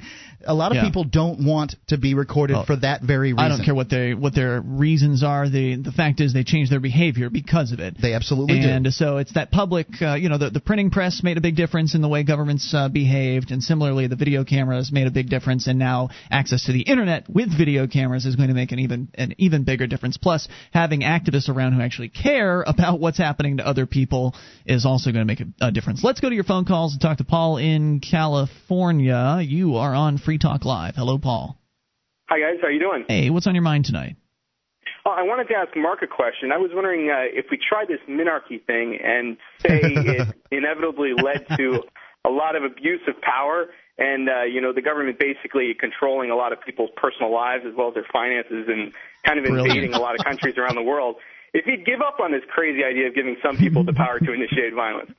If we got to try minarchy, that to me seemed adequate, where the laws were written in such a manner that politicians were actually supposed to be punished for their abuses. The fantasy of the politician, the fantasy of the minarchist. Just put me and my buddies in charge, and we'll do it, right? And I thought that you liked the Articles of Confederation. Yeah, well, I do. I like the idea of a decentralized federal government, but having read them more thoroughly, they just allowed for a lot more tyranny. Think about for a second the 18th century when they were still abusing people for their religious beliefs. They were enslaving people. I mean, it wasn't really the time or place. I don't think that you would presuppose that no government involvement would have worked at a time like that. Do you?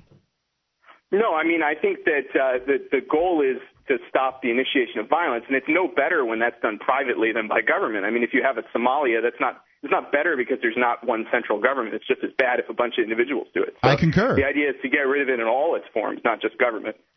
I agree. And that's why I say that in order to have a voluntary society, we'll have to get there through a paradigm shift where people come to their conclusions on their own that this is something that's desirable. If people don't come to that conclusion, if they continue to hold on to the idea that an authoritarian state is necessary, we'll never even get to that point. And to answer your question, I would like to.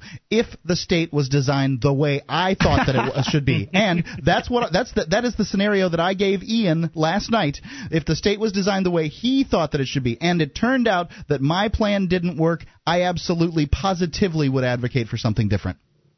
So you really think that if the Articles of Confederation were written up somewhat differently, that the people that had the power would not have been able to write the Constitution and continue the abuses that happened, that if we had the right things written down, it would have been completely different? Yes, I do.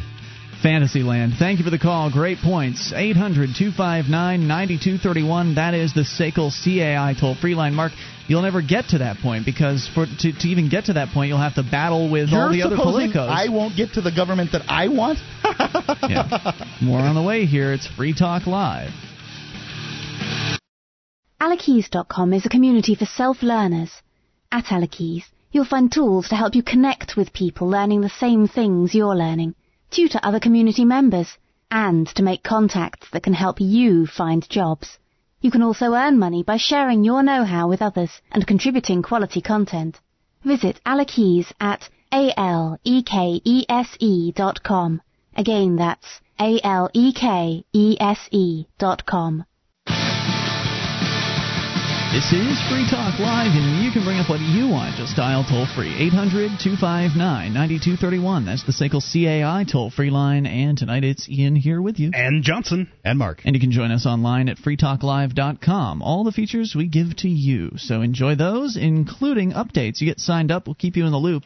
Whenever there's something you need to know about Free Talk Live, just go to updates.freetalklive.com. Get on the list for free. That's updates.freetalklive.com. Coming up starting tomorrow.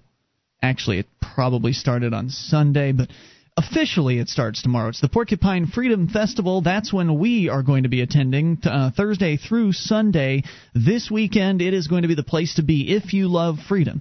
If liberty is important to you in your life, you should be around other people of like mind. That's what's going to be happening all weekend. Hundreds of people, I believe over 400 people are currently registered. That means that there may be as many as 500 showing up. perhaps throughout the weekend, maybe more than that.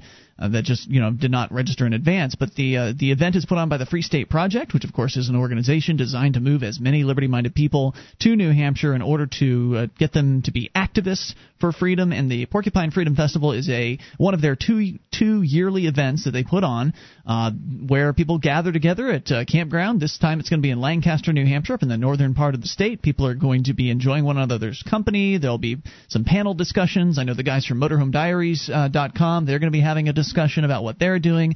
Our co-host Sam is doing the closing speech on Sunday. There are all kinds of events and activities going on. Lots of families are there. Single people are there.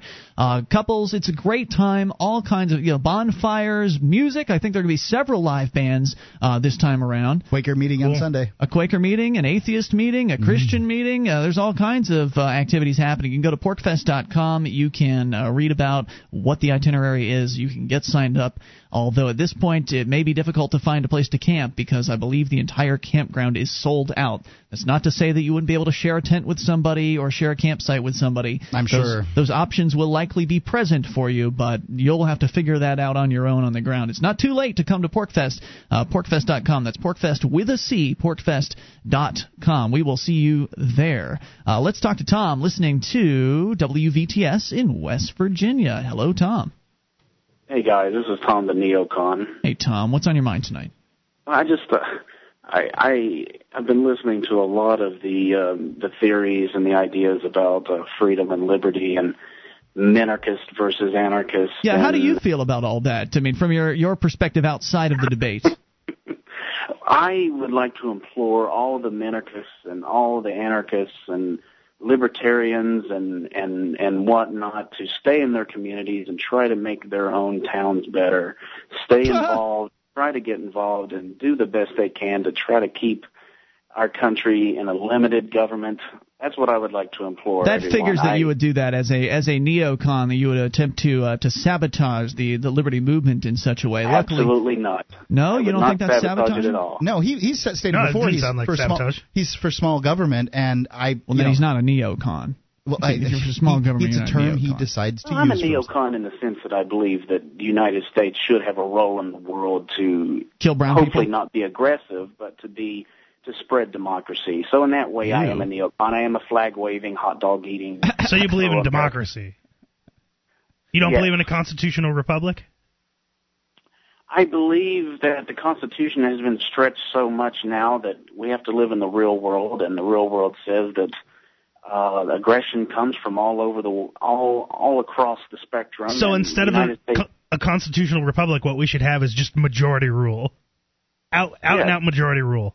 He's a neocon. I believe in majority rule, and I believe that people should stay in their communities and try to make this country better instead of this utopian idea of breaking away and trying to start something that's eventually going to fail. That's in my heart. Tom, it's a real finger in the dike kind of solution, because the fact is there was a time when the majority of people believed that black people should be owned by white people. There was a time in history when the majority of people believed that Indians were savages and good for nothing but killing. But what does that have to do with right now? It has everything to do with it right now that the majority of people believe that they can subjugate the minority of people, whether those people are pot smokers or taxpayers that don't wish to pay taxes, or whatever. You take your group label. The majority of people believe that they can subjugate those people and that it's right.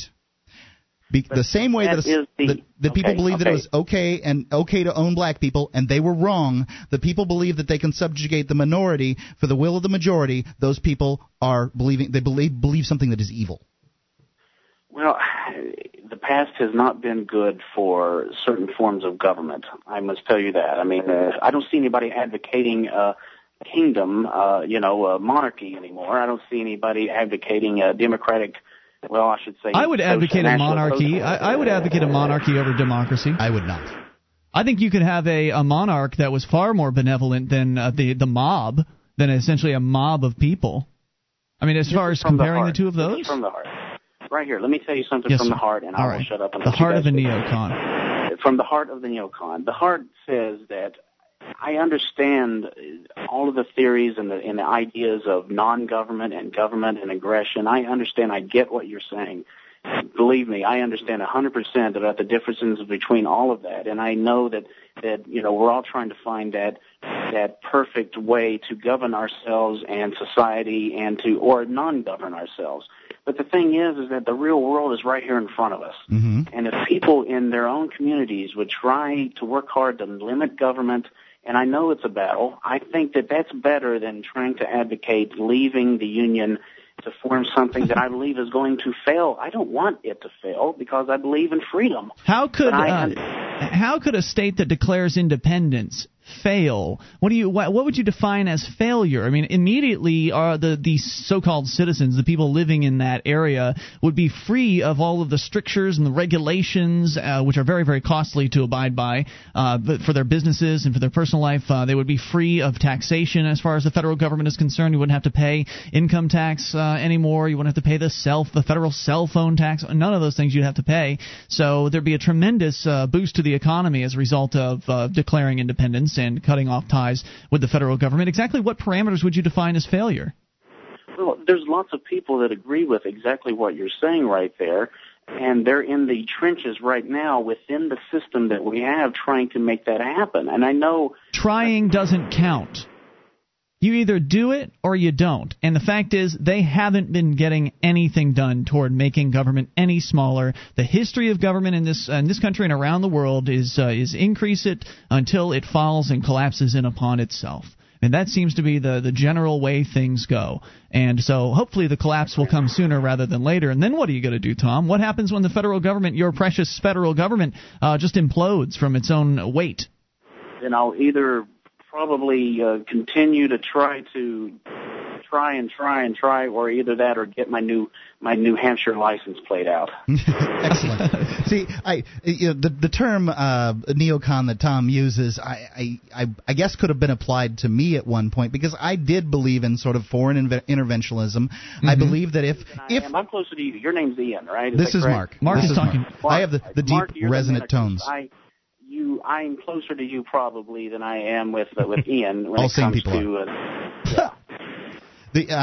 at one point I believed that, well, if somebody's going to be the superpower in the world, it might as well be the United States. They have been a more benevolent superpower than most superpowers have been up to this point, and what I think they have.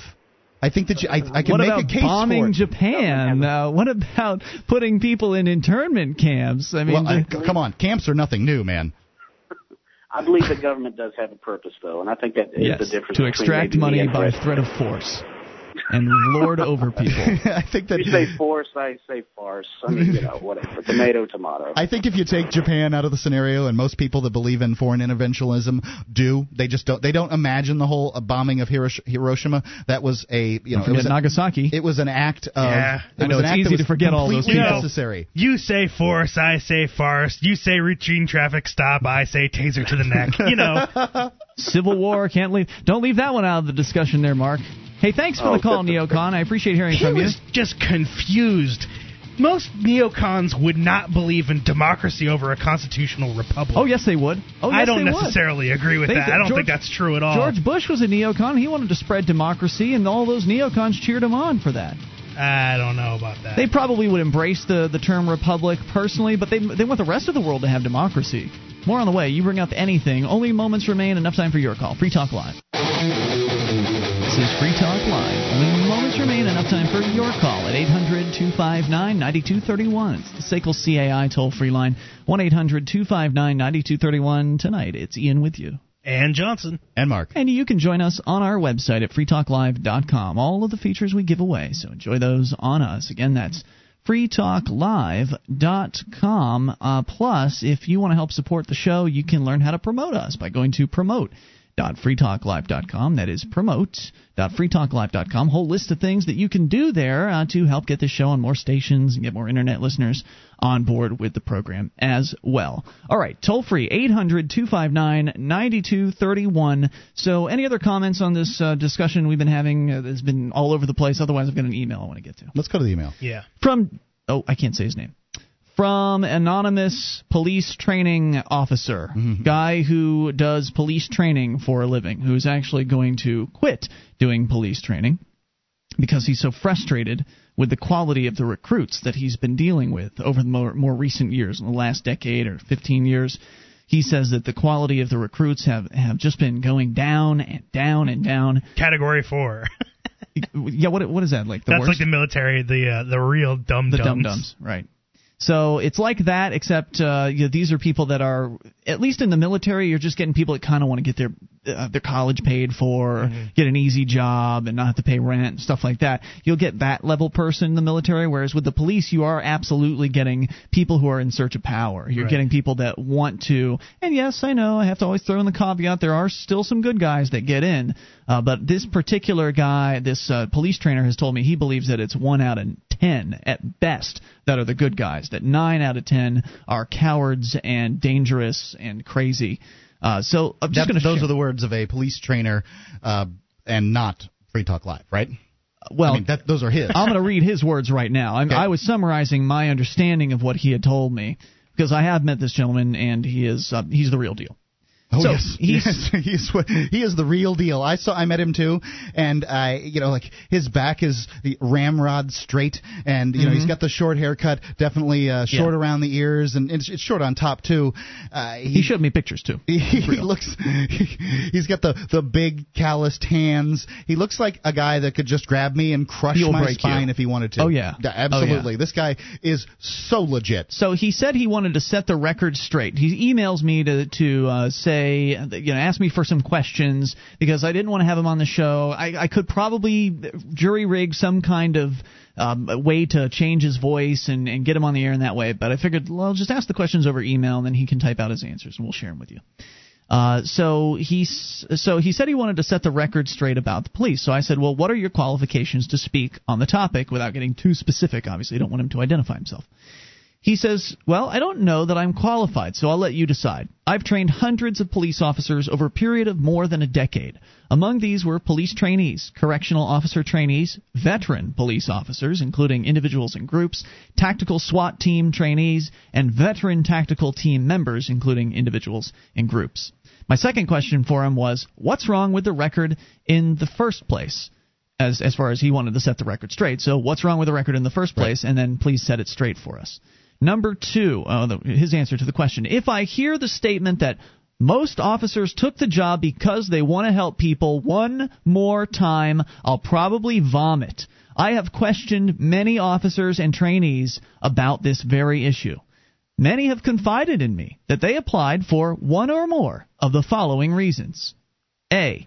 They are military veterans, and they like the structure, uniforms, rank, etc. I think they do. I really, I was in prison for 9 years, and there are a lot of military guys that go basically into the correctional system right after the military. They, for whatever reason, they didn't like the military, which just tells me something right there about the military and the way it does things. But they like the idea of living in the civilian life, but having the structure and the relatively simple work and the relatively good pay.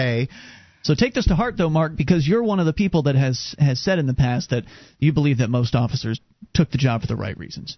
B, they have no other job prospects. This is the same reason that many of them give for enlisting in the military in the first place. Well, they have other job prospects. They aren't as enticing as the bennies. When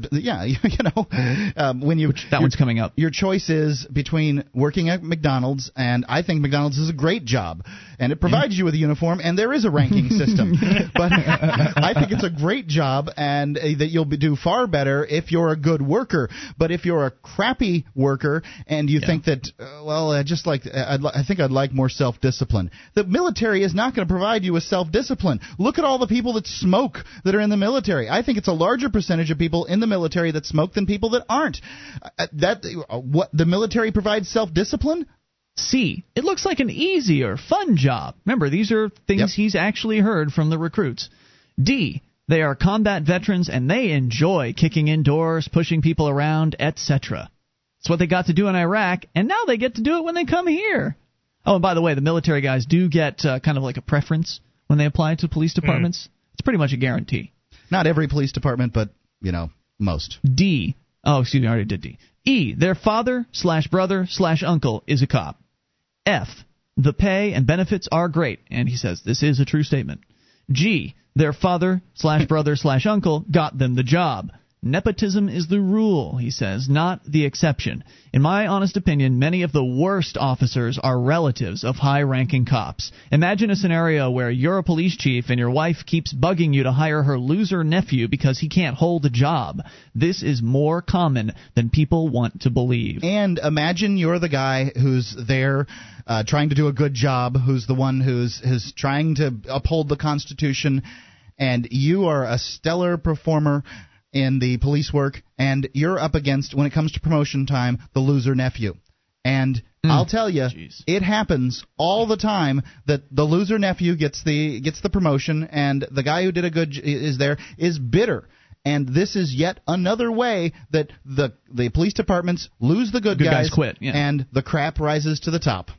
By the way, anybody who's been questioning the idea of whether or not we should have competing police forces, pay attention. Yeah. Finally, H. They love some movie or TV show like Cops, The Badge, or SWAT. I find it interesting that they always identify with some badge-heavy asshole rather than a kindly peace officer like Andy Griffith. I sincerely hope that's a quote. That is an exact quote. Badge-heavy is one of the terms it's been described on the show before, but in case you never heard it, it's somebody who, they've got the badge on, so they've got the attitude of I can do anything, and I'm a tough guy, and this and that. So when they say, well, my favorite show is the Badge or SWAT, they identify with the badge-heavy character on that show. They want to be the tough. And they really come off more like a Hot Fuzz. Never seen it, but it looks funny. If the men who became cops or who become cops really wanted to help people, then they could volunteer to dish out soup to homeless people or to cut grass for elderly shut-ins.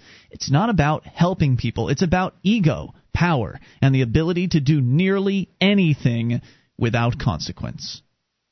So if you've got a question, perhaps a follow-up, remember he's an expert. He's trained a lot of cops over the last decade or so. What I would suggest is perhaps start a thread over on the BBS, Free Talk Live BBS, and start asking questions in that thread. And then maybe what I'll do is I'll bring that thread to my attention, or maybe I'll just start the thread here in a moment after the show. I'll start the thread. You guys can respond to it at bbs.freetalklive.com, and then I'll just send all of the questions to him, and he can choose which ones he wants to answer. And then we'll get some more information from the inside of the world of policing. In the meantime, we go to your calls. Jeremy calling from the Porcupine Freedom Festival. Finally, we get a PorcFest update. Jeremy, you're on Free Talk Live. FTL's here. You are here, Jeremy. Hi. Right now, I'm actually in New Hampshire. We've been here since Tuesday. Excellent. And there are some really cool people that I'm meeting for the first time. Is this your first time in New Hampshire? Point of information. I'm sorry? Is this your first time in New Hampshire? No. I went to Keene. Oh, okay. This past March, and I've been to Manchester multiple times during the Ron Paul campaign. So you're meeting cool people that you didn't meet before. Really ought to come because this is the coolest group of people that you'll meet. Awesome. So what's happening right now? Well, right now we're sitting around a campfire, and people are drinking, and it's a good time. Excellent. I'm sure there's a little more than that actually happening. Perhaps you can't tell us everything that's going on, but there will be more happening, of course, as more people arrive. Tomorrow, the festivities begin officially. A lot more people are going to be showing up. Johnson, you're heading there after the show tonight. You'll be arriving late tonight. And Mark and I, we're leaving tomorrow morning. It's probably around noon tomorrow, so we'll get there sometime tomorrow afternoon. We'll set up for our live show, and we'll do 3 shows, Thursday, Friday, and Saturday night. Looking forward to hanging out with everybody there. It's a great time. Is this your first Porcupine Freedom Festival, Jeremy? Jeremy. He's just having too much fun. Yeah. Answer the question. Is this your first PorcFest? Yes, this is my first PorcFest. I went to Liberty Forum. Excellent. And this is even better. Oh, that's awesome. I'm glad you're enjoying it, and thank you for the call tonight. Check in. I'm looking forward to seeing a lot of the friends that I've met at previous PorcFests and meeting Liberty new Forums. ones. Yep. All right, so we'll be there tomorrow. This is our last live show from this studio. All week long, we'll be live from the Porcupine Freedom Festival. See you tomorrow online at freetalklive.com. Get on the ground, mother... You and your spouse are going to jail and your kids are going to Child Protective Services. You're busted for possession of marijuana. Hi, I'm Barry Cooper, ex-narcotics officer trained by the DEA. My DVD, Never Get Busted, has recently received world attention. I've switched sides and I'm now touring America with the message to end this war on people that has been labeled the war on drugs. Go to Barry's website, nevergetbusted.com, and order your DVD to Never Get Busted. On it, I'll teach you secret drug enforcement tactics and how to avoid narcotics profiling, how to conceal your stash, and I'll teach you how to fool drug dogs every time. I'll teach you how police know when you're lying. You'll get to go on patrol with me and watch actual marijuana arrests on the highway and learn the mistakes citizens made that landed them in jail. Go to nevergetbusted.com and arm yourself with the information you need so you'll never have to hear these words. Get on the ground, mother! You and your spouse are going to jail and your kids are going Log on to nevergetbusted.com.